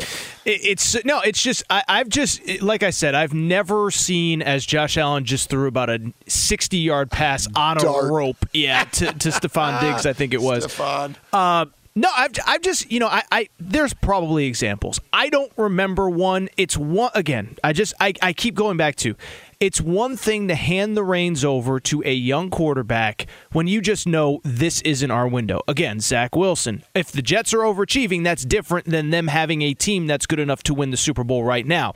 Same with Trevor Lawrence, same with Joe Burrow, same with Kyler Murray when he got the job from day one. And I know Trey Lance didn't get it on day one. I just bring it up to say, I don't ever, like, and I think I said this during the summer on these airwaves, so if other people have heard me say this, I apologize. But it just reminds me of the Herm Edwards. You play to win the game. You play to have a team good enough to get to a Super Bowl. You have a team good enough to get to a Super Bowl in San Francisco, and you're handing the keys to a second-year quarterback who's never played significant snaps when you know you have a guy that's good enough to get you there at the very least. And so I just don't ever remember a scenario quite like it. As you said, you're in the belly of the beast. I'm not surprised that you talk about it literally every day, but I needed to ask you since we were on air together. No, and I think the bigger issue, if we were to boil it down to one question, is it smart to hand a win-ready roster over to a kid? Yes. And I think we got to the answer for most people. No, it's not very now, and almost unfair to him. Like, that's what I've noticed. Trevor Lawrence and Zach Wilson and Justin Fields have time. Yes, great call. Have time. You bring Jimmy Garoppolo back and hand the keys to Trey Lance. He lost one game, and everyone's like, I think we might need to make a switch. Great call. It's like, oh my gosh. He's like, so totally unfair to him because he's not given the time that the teams that are not in a win mode get. And that's exactly it. And that's a great element, and it's not great for Trey Lance, but it's a great conversation to have where, let's be honest, and I think this is something we might talk about in hour 3, but Trevor Lawrence wasn't that good today. But everybody's focus is on Russell Wilson, as you said, the high knees in the plane. Is Nathaniel Hackett going to survive past this week? And it's like Trevor Lawrence is allowed to grow. Zach Wilson, they're winning, but it's not because of Zach Wilson. Mac Jones, he's been in and out of the lineup. Justin Fields, every time they win, it's a celebration. Every time they lose, it's not really his fault. The organization is dysfunctional. As you said, Trey Lance is the one guy that he doesn't get any of that leeway. I don't know. I've never seen a scenario quite like it. I have been a Jimmy G defender, not rooting against Trey Lance. It was such a bummer to see him get hurt because I actually want to see what he could do. But man, it's just I've just never seen anything like it. And then again, by the way, not only am I working with you, but their so-called rival that they continue to just beat like a drum during the regular season. They played him again today. Felt like a good time to bring up the topic. Yeah, absolutely. I mean, tomorrow will be a good day for Jimmy. Let's put it that way. In fact, 2 weeks because they got a bye now, and that was the best second half they've had all year. Mark Willard, Aaron Torres, live, TireRack.com studios. Football fans, be sure to tune in to Fox Sports Radio's Countdown to Kickoff, presented by BetMGM on Sunday mornings, okay? 3 hours before kickoff. Tune in Sunday morning, 10 a.m. Eastern. Take you live all the way to kickoff on Fox Sports Radio and the iHeartRadio app, presented by MGM. Okay, coming up next, why are you still rooting against them? Aren't we done with that by now? We'll explain. That's next on Fox Sports Radio. There are some things that are too good to keep a secret. Like how your Amex Platinum card helps you have the perfect trip. I'd like to check into the Centurion Lounge.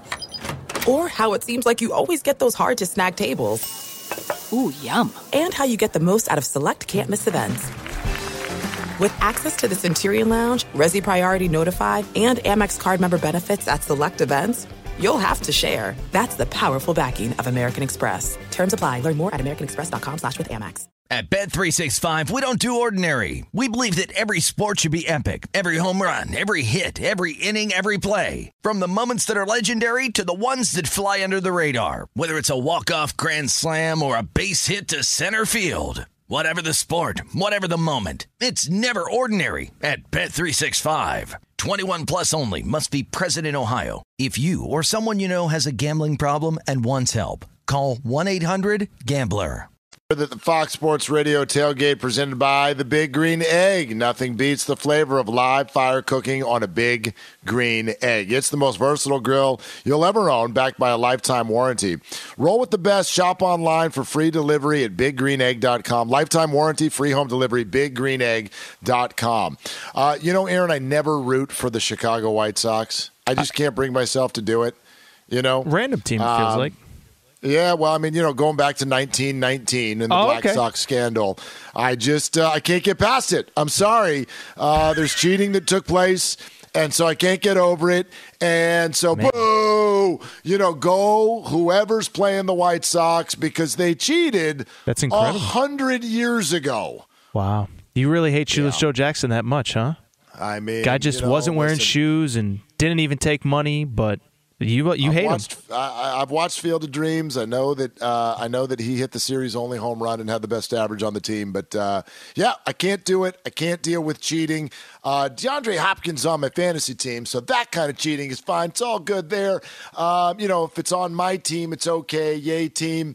But boy, I just cannot wrap my head around cheating in sports, and so therefore, whoever plays the Astros for the rest of our lives, go other team. Please tell me that you hear the sarcasm in my voice. Well, I knew where you were going with it the second that you brought up 1919, but yes, I do, yes. What on earth are y'all doing?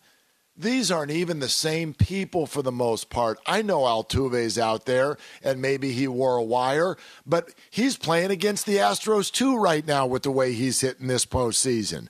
This is a different manager. It's a different regime. It's been 5 years, and I'll try like hell not to bring up the point that I always bring up, which that it's laughable to think that if the Houston Astros were the only team cheating, somehow it took them 7 games to win. Like, come on. They knew every pitch, but they didn't win every game? How's that possible? It's literally not possible. So I'll put that aside for a sec because they got caught, but they weren't the only team caught, and this is a totally new group. And I can sit here from now till the end of our show and do it again next week too, Aaron. Come up with examples of cheating in sports that we flick off of our shoulder, like when a ladybug lands there. Stop. Well, stop. Leave the Astros alone and watch the World Series. No. Well, first of all, you just brought up a perfect example of the double hypocrisy, or the hypocrisy, if you will, of this exact situation, because DeAndre Hopkins was suspended. Don't know what performance-enhancing drug, but there was a performance-enhancing drug. And it's like, okay, he's back. He's catching balls. It's fun to watch. But Barry Bonds, Mark McGwire, but Sammy Sosa, I don't know what he's done to his face, but, we can't put him in the Hall of Fame because of something that he pumped into his body 25 years ago, okay? Oh, by the way, Pete Rose, bet on baseball. I don't encourage it, but now we have sports books in Major League Baseball stadiums. And so, one, you're so right about the hypocrisy, and two, you're even more right about the Astros. We talked about this last night. I was on air during Game 2. Here's the thing. The most important part that you brought up, most of the guys that were involved aren't there. George Springer left years ago. Not in Houston. Carlos Correa, not in Houston. The manager, not in Houston. The GM who put the team together, not in Houston. Garrett Cole was there for a year. He's not in Houston. So it's like, what are we even doing? And, oh, by the way, remember when the Yankees had a World Series stolen from them and the only reason they lost was because of the cheating? Willard, I missed it. Who did the Astros beat in the ALCS this year? I missed it. Oh, it was the Yankees. So I'm so with you in that, first of all, I'm just not Mr. Moralist, high ground, whatever, but I do think, what they did was really bad. But at some point, as you said, it's a new group of guys. By the way, Dusty Baker's 120 years old. This is his best last shot. I'm sort of rooting for him. I guess in theory, maybe if you're a Dodgers fan, whatever. But as I said, even if you're a Yankees fan, they just beat you again. I don't really get if you're still out on the Astros. I'm with you. I don't really get it. Oh, Dodger fans, the ones who threw the syringes at Barry Bonds, called the Astros cheaters, but then made left field a big area called Mannywood. That's right. Those fans got it. I mean, high horse, good night. That's the end of that. Speaking of high horses, let's talk about Kyrie Irving next. Sometimes it just feels in life like it's hard to know who or what we can count on. And in that way, the NFL mimics life perfectly. Maybe except for the Buffalo Bills. This looks like the best team in football. They're doing it again tonight. They're hanging it on the Packers. It's 24-7. We'll keep you up to date and get you up to date on everything else as well as we broadcast live from the TireRack.com studios. TireRack.com will help you get there. An unmatched selection, fast free shipping, free road hazard protection, and over 10,000 recommended installers. TireRack.com, the way tire buying should be. It is Mark Willard and Aaron Torres as Week 8 in the National Football League comes to a head, but also NBA, which starts earlier and earlier. I don't know where you had the Brooklyn Nets blowing up on your bingo card. I thought it would at least be November, Aaron. You know, I said this a couple of weeks ago to Ephraim. One thing's very clear to me in the NBA, and that is this two-word phrase, and I guess it's 3 words, but one of them doesn't matter, but draft and develop. That's how you do it in the NBA. I think increasingly, like, this is not to say don't go get stars, because when you have an opportunity to get stars, you get stars. But if a team does not draft well and does not develop well, you got nothing. And the two sort of flagship examples of that right now in the NBA are the Brooklyn Nets and the Los Angeles Lakers. Both look like an absolute 2017 all-star team. They both look like Olympic rosters from 4, 5, 6 years ago. And they can't win a game. Positively cannot win a basketball game. So there's that. But then this blend of personalities with the Brooklyn Nets, I just, for the life of me, I don't know how anyone thought this was going to work. I know part of it contractually, they couldn't really get out from underneath it. And so with what Kyrie Irving took the organization through last year, and now the start that he's off to this year by out there promoting in social media circles things that have, at minimum, anti-Semitic undertones, and even that's probably being too kind. And now here we are, and we'll play the sound for you in just a second, but would love to hear from you first, Aaron, on just kind of what's your take on all this. So you use draft and develop. I've looked at it from almost the opposite perspective, getting to the same conclusion, which is I think the era of signing just superstars and completely handing the control to them is over. And it's something I've talked about quite a bit on these airwaves, but I'm not anti-player empowerment. I'm not shut up and dribble. I'm not this, I'm not that. But I've said it many times. There is a reason that throughout sports history, 100+ years, there has been a guy who picks players, a guy who coaches them, and then the players play. And in general, when you start to mix those things together, it does not work out well. Look at the New England Patriots. I've said it many times. If Bill Belichick, the head coach, could, if there was another GM not named Bill Belichick doing Bill Belichick's job as GM, that guy would have been fired. Bill Belichick, the coach, would have forced him out. And so in the NBA, I think LeBron should have a say in who his teammates are. I think Kevin Durant has earned the right to have a say in who his teammates are. But when it comes down to we're trading draft picks, I want this guy didn't work, so we're going to trade more draft picks. I mean, just look at the Brooklyn Nets, and we were talking about this, we all were, when Kevin Durant demanded a trade this summer, which is, okay, so you picked your teammate, you picked your head coach, you picked the third superstar that you wanted in James Harden. That doesn't work, so now we got to trade another guy. And so I do think there has to be a happy medium where, yes, Giannis has say in who his teammates are. Jrue Holiday is there because Giannis wanted him there, but Giannis isn't trying to be GM and broker things behind the scenes, if that all makes sense. Yeah, absolutely. I think having a voice in the room is a wonderful thing. I mean, the Warriors stars drafted and developed together absolutely have a say in the room, but boy, if you don't need any more evidence that they don't have the say. They have a say, but they don't have the say, because if they did, I'm not very sure that Jordan Poole and Andrew Wiggins would have signed extensions already, because that may well mean that Draymond Green and Klay Thompson aren't with the team beyond the next year or two. So that's absolutely how you have to go about doing the business. But then it also gets bigger than that. Look, it's one thing to go through the vaccine conversation that took place last year and have Kyrie Irving on one hand, never buckle, and I know there are plenty of Americans who support him in that, and that's fine, but there's sort of two aspects to that. There's the vaccine side of it, and then there's the teammates side of it. It's just sort of simple sometimes of like, Do you follow the rules at work? This ended up being a rule. You don't have to like it. I get it. But you've got people relying on you. Andrew Wiggins didn't want to get the vaccine either. And then he did, and his whole career in life has changed, and they won a championship. So there's that. But now let's bring us to this, and yet another Kyrie Irving controversy with something that he is discussing / promoting on social media. It came up after the game this weekend, and this is Nick Friedel, who's a very good reporter and embedded with the Nets. He follows them for ESPN everywhere. Listen to the back and forth that takes place in the press conference after the game this weekend.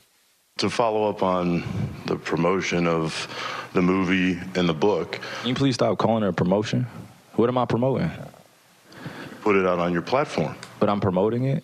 Do you see me in front of the title? By putting it out there, people are going to say that you are promoting. Yeah, put it out there just like you put things out there, right? Yeah, but it's not. You put things out there for a living, right? Right, but my stuff is not. So let's move on. Filled with anti-Semitic Let's stuff. move on. Don't dehumanize me up here. I'm not doing that. Another human being. I can post whatever I want. So say that and shut it down and move on to the next question. But Kyrie, you have to understand that I don't have to understand anything from you. It's not me. Nothing. It's no people that you're making up, bro. Move on. But by posting what you did. Next question. Anybody do you guys have any more questions for me? And they're going to say, you guys have any more questions? Because this is going to be a clip. This is going to be a clip that he's going to marvel at. Is this any more questions? But you're not answering the question. Oh, this is another answering your question. Oh, my God. Let's make another Instagram clip so we could be famous again. Oof. So I was on air last night when this happened, so I'm curious to hear your perspective because I've had my thoughts for about 24 or so hours right now. I'm curious to hear what you think. Well, first of all, I know I want to put this out just before I say anything so that people know that as a backdrop. I know Nick very well. Professionally, he was working with the Warriors prior to going to the Nets. I know Nick. Nick comes on our station in San Francisco all the time. So let me put that out there first. But I thought Nick did a wonderful job of not letting himself get intimidated in that moment because he had a question that he wanted asked and Kyrie wasn't answering it, number one. And number two, obviously started to take steps toward trying to embarrass Nick and sort of get him off of this subject matter. Aside from that, that's reaction one. But aside from that, and maybe more importantly, to get into what is actually being done here, for Kyrie Irving to say that him, quote unquote, boosting something on social media, for him to put that out there does not in any way tie him to it is disingenuous, obviously. This is somebody who knows all about self-promotion. This is somebody who has a career beyond basketball that goes into the realm of endorsements. It goes into being the star in a movie role in Uncle Drew. This is someone who is very keenly aware of a public persona, of public relations, and how things are, quote unquote, promoted. So for him to hide behind, I just put it out there, almost as if it was just an offering. Like, yeah, saw this, throw it out there, that's not an endorsement of anything, is a complete lie. It is a complete lie. It is hiding, and it scares me terribly when the National Basketball Association correctly goes all in on end racism labels to the point where it's in every arena, it's on every jersey, as it should be. And then you're going to have players who are sort of taking that fight up and then on the second hand, essentially performing racism against other members of society. That's terrifying to me, and that's damaging because Kyrie is in a position to where, because of the idiosyncrasies of this, he's probably not going to be disciplined by the league, and I firmly believe that he should be. You covered a lot of ground there. One, I agree with you on how Nick handled himself. And I think it speaks to kind of this new era that we're in the media of, old media versus new media. And it's a big hot topic and talking point. And Draymond Green has kind of been at the forefront of that. And I think what annoyed me is, first of all, Kyrie saying, that you're going to use this as some sort of clip to promote yourself or whatever. And it's like, no, this is our job as media members. We're not your friends. We're not your buddies. We have a job to do. This is an important talking point. Oh, by the way, your owner has come out saying that he does not condone your behavior. So forgive us for asking a tough question of you, Kyrie. So one, I think we live in this world now where, and it's not just athletes, it's everybody. You want to hide behind social media, and you want to say, like you said, well, I didn't promote it. Well, why am I promoting it? Well, if you didn't promote it, you endorsed it, you put your stamp of approval. Otherwise, you would not have put it out there. And to me, I think it does. It gets, again, to that gray area, and I think this is kind of where you were at, Mark, is no one's saying that, there was this big thing, shut up and dribble, all that, and no one is saying that athletes shouldn't be allowed to have opinions outside of the sport that they play. What does end up happening, though, is that whether it's the league, the individual, the whatever, when you encourage that, you have situations like this, and just to from my own kind of background and context, like, this is why in my real world, I don't talk politics. I don't talk, because I can't be an expert on everything. And I know that I'm going to say something or do something that's either going to make me look stupid, or I'm going to run into somebody that actually knows what they're talking about, and I'm going to look really dumb. And so I just think this is the situation where Kyrie probably has never been asked real tough questions. And I know there was the vaccine stuff, whatever, but, hasn't been asked real tough questions. Now he's being asked tough questions. He put out something, whether he endorsed it, whether he promoted it, whatever, that, as you said, it had at best racial or best anti-Semitic undertones. And it's like, you do it, you got to answer tough questions. This is the real world. We're paying you millions because you're incredibly good at what you do, okay? But there comes responsibility with that. And I think that's my problem with a lot of people in this world that we live in, is they want all the good stuff that comes with being successful, being famous, being this, being that. But you also got to answer tough questions, and I was disappointed with how he handled himself last night. Well, you're spot on, and it's not just because they make a lot of money. I'm never going to be jealous of or say that these players are overpaid or whatever. I mean, based on what kind of money they bring in because of their performance, you could make the case that a lot of them are underpaid. I fully understand that. But for me, it comes down to something that's this simple. If you're going to say, and Kyrie was definitely pushing for this, does anybody have any questions about basketball? You're only allowed to ask me questions about basketball. Well, then you only get to be involved in basketball. Great call, yes. You can't go be in movies. You can't be involved with books. You can't be involved in business. I don't want to hear about you owning a pickleball team. I don't want to hear about you owning Blaze Pizza. I don't want to hear about your production company. I don't want to hear about any of that, because all of that is outside of basketball, yet it is basketball that gave you that opportunity. Yes. And the millions of dollars. So when you're here in your uniform or in your clothes after a game, and you are available to the media because you are a public person and you are gaining because of that, then you get questions. And you have the right to say no comment, but I don't like only ask me about basketball. That doesn't work. Yeah, and you maybe made my point more articulately than I did, is that, I'm not against anybody. I don't really care what anybody makes, to be honest. You work hard. He's worked his whole life to be at the level that he is as a basketball player. But I do think there comes a degree of responsibility with that, especially when you say stuff that is, or do stuff that is polarizing.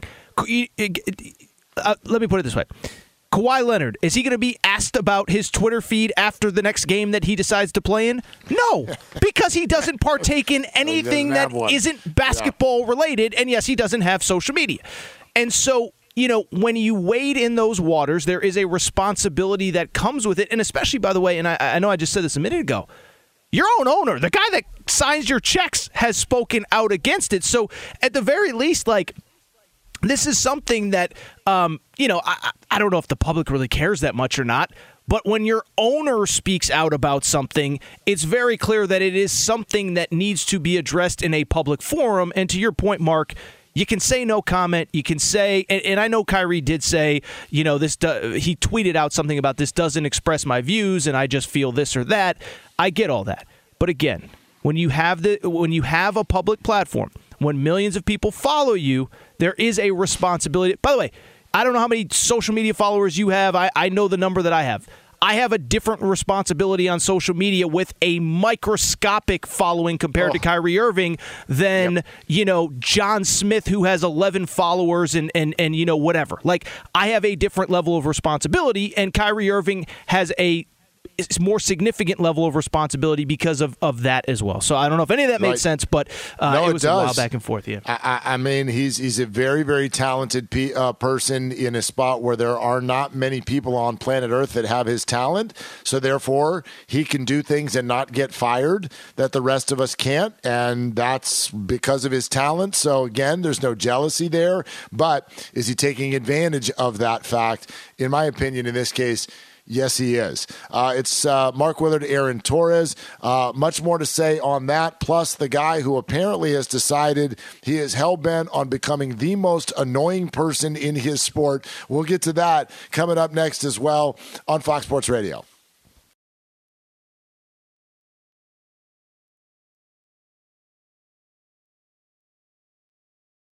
This is it. We've got an Amex Platinum Pro on our hands, ladies and gentlemen. We haven't seen anyone relax like this before in the Centurion Lounge. Is he connecting to complimentary Wi-Fi? Oh, my! Look at that! He is!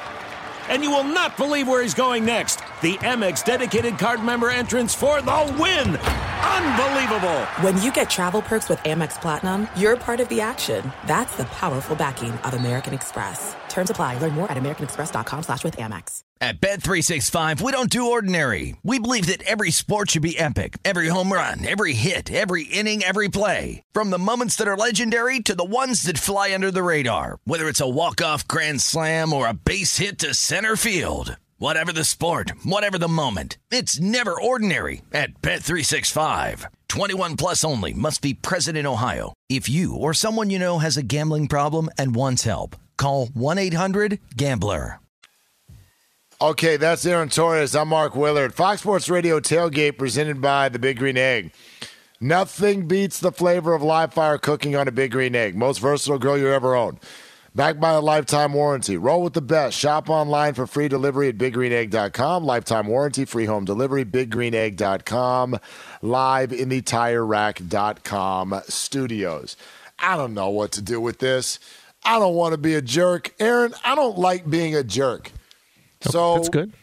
Right? Isn't that a good characteristic? Generally, I don't want to be a jerk. Like, whatever makes you tick, man.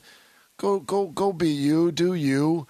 But are we starting to get a view? Like, I found it very curious. Go back to week 1. Broncos are taking on the Seahawks, and it's a Monday night game. And Russell Wilson is center stage because it's his return to Seattle already, like first game after the trade. And all of these former teammates are all over social media laughing at the guy after he loses the football game in an upset. Little did we know the Seahawks are actually just way better than the Broncos. But everybody's laughing at him. I'm like, this is very odd behavior in the football fraternity.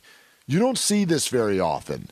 Teammates look out for one another. Football locker room's very unique. A lot of the guys in there are actually not, me guys. I mean, we know the wide receivers and the big names. Most of them are big trench dudes who never want any attention and don't get it unless there's a holding penalty. And for everybody to line up and sort of point the finger and laugh at Russell Wilson, I was immediately like, what's going on here? What is this? And I think we're learning more and more. This dude just rubs a lot of people the wrong way and doesn't seem to really have that sort of social indicator that people have. Mm-hmm. Like when someone's talking to you at a party and they're starting to lean the other way, you're like, they want to go eat. Let them go. He doesn't have, you're doing stretches and lunges for 4 hours on the plane. You're saying Broncos country, let's ride after a terrible game. He's just weird. What's your take on what we've seen from this guy this year? So it's actually really interesting because I've kind of come full circle in both directions. Is part of me thinks like, come on, is he that bad? Is he piling on? And, we haven't heard anything from his current teammates. Like, I don't know if teammates do like him, don't like him, whatever. But I was like, maybe the guys in the locker room should be following his lead. I mean, he's won at an insanely high level, and really nobody in Denver has. But I'm also a believer, Mark, that when you hear the same thing over and over and over and over again about a person, about a team, about a locker room, about a this, about a that, at some point it stops being a coincidence. At some point it stops being a vendetta from an individual or about an individual, and it just becomes fact. And so, I'll give you a perfect example, right? So we're watching this Packers game with the Buffalo Bills. I mean, you've had a lot of Aaron Rodgers' former teammates come out through the years and say, he's pretty difficult to deal with and he doesn't warm up to a lot of people. Well, at a certain point, when one guy says it, two guys say it, three guys say it, it's one thing. But when 7, 8, 10, 12, whatever say it. And so I kind of feel the same with Russell Wilson. As I've been a defender, I've said, maybe they should be buying into what he's selling. But when you have this many people over and over and over again saying it, there's probably something to it. Feels like a heist right now, what the Seahawks just pulled off with regard to Russell Wilson. I don't know where the Broncos go from here. He had 2 more years left on his deal, and then they gave him a 5-year extension. It's north of $200 million. And if he keeps playing football like this, I have no clue. Like, this could set the organization back so far, and they were already far back. We already talked about Derek Carr earlier. Like, you're in a division with Patrick Mahomes and Justin Herbert, and you're going to put this out there. And I don't know how many of you, depending on what coast you're on, maybe it wasn't that early, but 6:30 in the morning out here in the West when this game started this morning, I don't know if you got up and watched this. I don't know if you have ESPN Plus. But they won the football game, and he had a couple moments that looked a little bit more like the traditional Russ. But by and large, Jacksonville was the aggressor in the majority of this game. I saw nothing in this football game that's going to make me think Russell Wilson has started to turn this around because of 4 hours of lunges. It's just, wow. I mean, what a complete heist pulled off by the Seattle Seahawks. Well, a couple other things, too, is, there was the year, a few years back, when early in the season he was putting up crazy stats and there was an MVP discussion.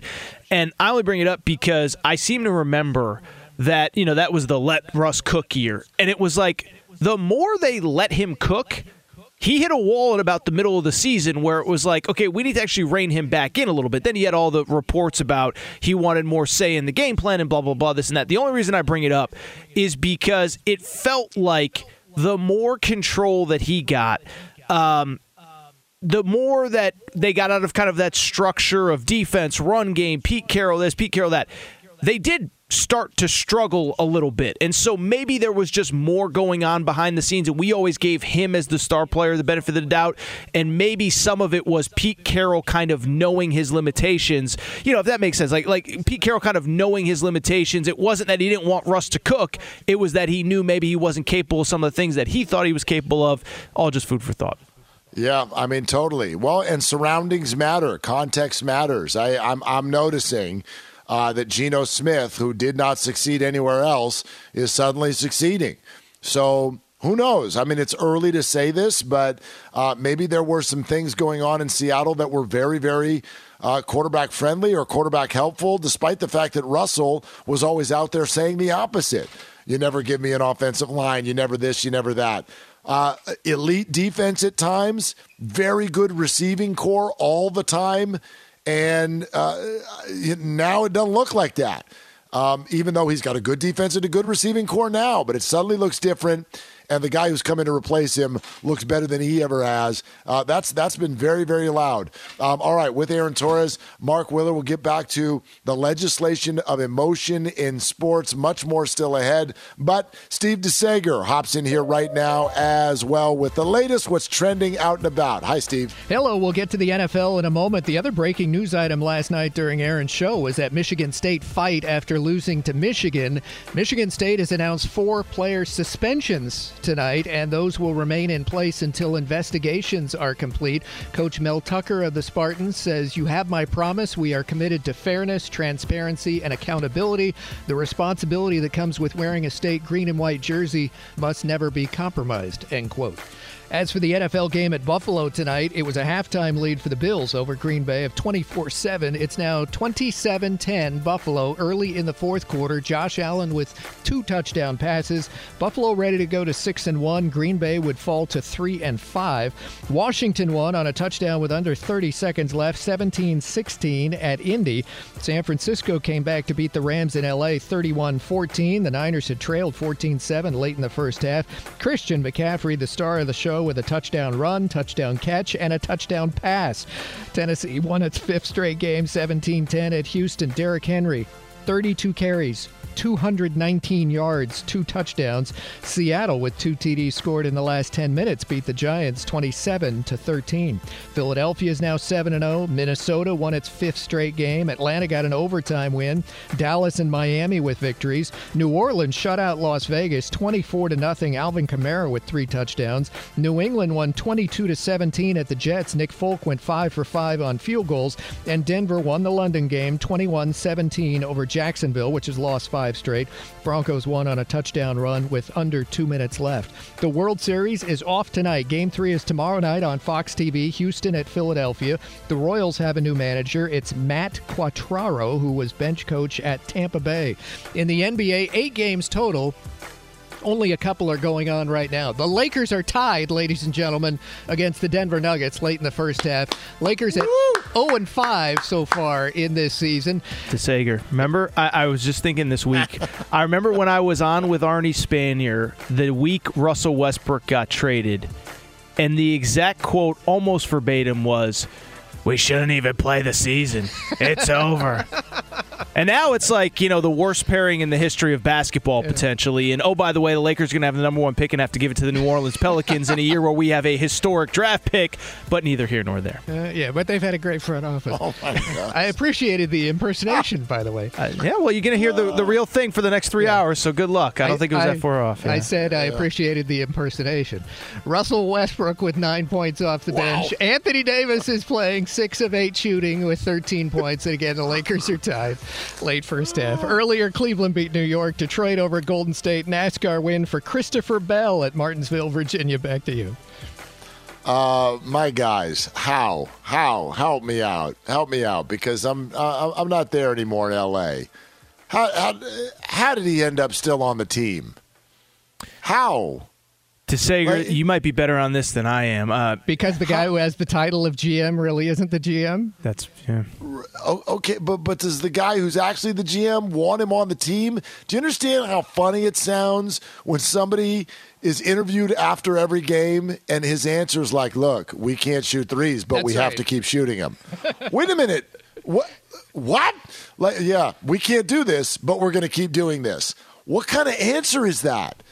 So if that's the guy making the decisions, then why did he make that decision? What I want to hear is LeBron say, if Clutch Sports just had more shooters they could put around me, that would answer the question. That'd be fantastic. Well, and that, by the way, really quickly, is the funny part of the only 2 people that don't understand how basketball works, and that you can't have 2 ball-dominant guys that need the ball in their hands, and one of them is a non-shooter.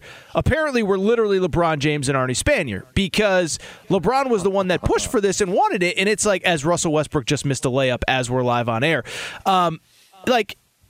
everyone that knows basketball knew this wasn't going to work. To Willard's question as to why he's still here, that's a question for somebody more plugged in with the Lakers than I am. But I will say credit to our guys, Rob Guerra, credit to our guys, Bo Benson. I've heard them both say it over the last week or so. If you're not going to trade Russell Westbrook, you might as well just trade LeBron and AD and start from scratch, because you ain't winning anything this year. Yes, they do have a 2-point lead. Well, I by the way, I mean, I think it's even bigger than that. Like, it's obvious to me, LeBron James still a good basketball player, but the days of him being on your team and that means you're automatically at least into the Final Four, those are long gone. So, it made me laugh last year how many Laker fans fell for if we were just healthy, then man, you don't want to see that team in the playoffs. Then I'm thinking, yeah, you do. Because this is exactly what it would look like. This team's healthy. I mean, just shocking, because they were here in the Bay Area for ring night, a couple of weeks ago here. And I sat down to watch the game, and I was like loosely aware of this, but here comes the starting lineup, and LeBron and AD and Westbrook and Pat Beverly, and then I'm like, what on earth is the rest of this roster? Yeah. Who are these people? This is the Lakers? And somebody allowed this to happen? Mm-hmm. This is the Los Angeles Lakers. So you can't be top heavy when your top's not that heavy. So it's mind-boggling. Well, and the problem for them now is, I don't know what the fix is, but whatever it is, it just feels very far away. Well, and I just want to jump in, Willard, and say, the thing that I give so much credit to the guys that you cover on a day-in, day-out basis, the Warriors, is the self-awareness of Steph Curry, Draymond Green, Klay Thompson during those down years post-KD. And I know they traded for D'Angelo Russell, and they thought that would be a plug, and it wasn't. But at some point, those guys realized we're not a piece away. And they kept the draft picks, and they have this bridge now. The guys that you mentioned earlier, and we'll see what it means for Klay and Draymond. But now all of a sudden, that window that might have closed last year might not have even been open last year if it wasn't for Jordan Poole, if it wasn't for Andrew Wiggins, who, again, they got as part of the D'Angelo Russell trade, if it wasn't for potentially James Wiseman, potentially Moses Moody. I give those guys so much credit for the self-awareness to say, this isn't our window. It's not right now. Let's get healthy and figure things out. And now that window is extended for who knows how long because of the young guys that they now have. Well, the Lakers need a Minnesota Timberwolves. That's what they need. The Warriors always have that. If it's just like an emergency break glass, or call the Timberwolves. If you look through the years, the team that drafted 2-point guards before Steph Curry, the team that took D'Angelo Russell and turned it into Andrew Wiggins and Jonathan Kuminga. Thank goodness for the Minnesota Timberwolves, or else this dynasty wouldn't have happened. Fair. Well, listen, I'll say this. I know this is not a topic for a Sunday during the NFL season, but the number of things that had to happen always amazes me for these Warriors, because you talk about those things, but how about Steph versus Monte Ellis? How about, what was the story, Willard? You know it better than me, is that there was like real Klay for Kevin Love talk, and Jerry West said, yeah. So, listen, it's never one thing, but all of the things that have gone into what is now, 4 championships, 3 championships, whatever it is, and 7, 8, I don't know what the numbers are. I should know them off the top. 4 and 8. 4 and 8, yes. Yeah. It's unbelievable. And they're, and by the way, they're putting together the blueprint of how to extend it. I know they got kind of lucky with, some down years, and they got draft picks, and they hit the draft picks. But at the end of the day, by the way, Jordan Poole was still, a late first-rounder, early second-rounder? Yeah, 27th overall. Yeah, that wasn't from tanking. That was from good scouting and evaluation. So I give them a ton of credit. And his own hard work. I mean, he was looking like a bust and in the G League, and now he's going to make $35 million a year. So really, really good for him. Okay, Mark Willard, Aaron Torres, we were just talking about Russell Wilson, and then I just saw a quote from one of the Seahawks after today's win. Feels to me like it was pointed directly at Russ. We'll tell you about that coming up next on Fox Sports Radio. This is it. We've got an Amex Platinum Pro on our hands, ladies and gentlemen. We haven't seen anyone relax like this before in the Centurion Lounge. Is he connecting to complimentary Wi-Fi? Oh, my! Look at that! He is! And you will not believe where he's going next. The Amex dedicated card member entrance for the win! Unbelievable! When you get travel perks with Amex Platinum, you're part of the action. That's the powerful backing of American Express. Terms apply. Learn more at americanexpress.com/withAmex. At Bet365, we don't do ordinary. We believe that every sport should be epic. Every home run, every hit, every inning, every play. From the moments that are legendary to the ones that fly under the radar. Whether it's a walk-off grand slam or a base hit to center field. Whatever the sport, whatever the moment. It's never ordinary at Bet365. 21 plus only. Must be present in Ohio. If you or someone you know has a gambling problem and wants help, call 1-800-GAMBLER. Better without him. Comments like this, comments from former players, comments from former teammates. And as you said, it's not everybody. There's obviously guys that he has a great relationship with, but it is an interesting scenario. And by the way, it's not. You talk to media members that covered him. You see little remarks from media members that I don't know. It speaks to there's something there, and he probably has not endeared himself to a lot of people over these last few years. Yeah, no doubt about it. By the way, on the way out the door, since we talked about it a little bit earlier, I'd love to hear your perspective on, because the 49ers get a big win. I personally believe that they're going to be a playoff team in the NFC too. I don't know where it's going to go. But if you do get another year of a healthy Garoppolo and a 49er playoff run, what do you do next year? Are you handing this whole thing over to Trey Lance, who now will have 4 starts? When he comes back next year and coming off of an injury? Well, I'll tell you really quick, because you kind of said that you think it's almost for certain Jimmy G's last year, so I default to you living in San Francisco, but I would not. And it was funny because I remember being on air the day after Trey Lance got hurt, and I said this is almost a worst-case scenario because you're going to be a year down the road and you still don't know what you have from him. And by the way, what if Jimmy G gets hurt again, and then you know that he's not the answer because of the injury? So I'm not handing it over to Trey Lance if Jimmy G's on 2 feet, because I've seen what he can do when he's healthy. The question, obviously, always if he can stay that way. Yeah, I don't know if Jimmy will even want to. I don't know what his offers will be. I think the second half of this season will have to say a lot about that for sure. But, my man, always a ton of fun to be with you. You as well, man. It was fun. Yeah, great to get this opportunity. Thank you, Ephraim. I hope everything's okay with Ephraim. I know he'll be back next week, but it was a pleasure to fill in for him. Yeah, no doubt about it. So for Aaron Torres, Mark Willard, wishing everybody a very, very good evening and a very happy and safe Halloween.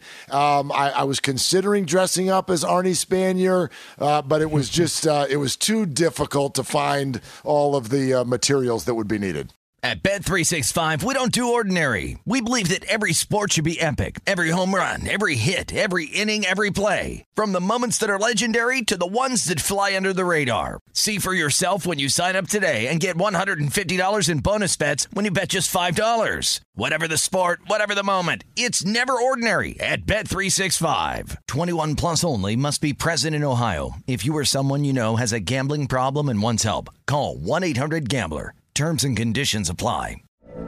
From BBC Radio 4, Britain's biggest paranormal podcast is going on a road trip. I thought in that moment, oh my God, we've summoned something from this board. This is Uncanny USA. He says, somebody's in the house, and I screamed. Listen to Uncanny USA wherever you get your BBC podcasts, if you dare.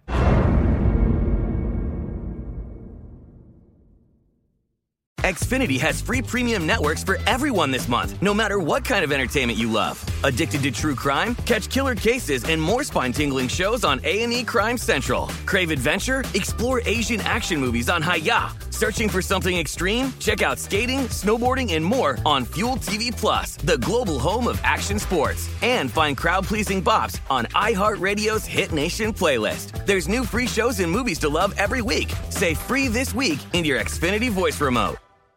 Thank you for traveling with Amex Platinum. To your right, you'll see oceanside relaxation at a fine hotel and resort property. When booked through Amex Travel, you can enjoy complimentary breakfast for 2 and 4 p.m. late checkout. That's the powerful backing of American Express. Terms apply. Learn more at americanexpress.com/withAmex.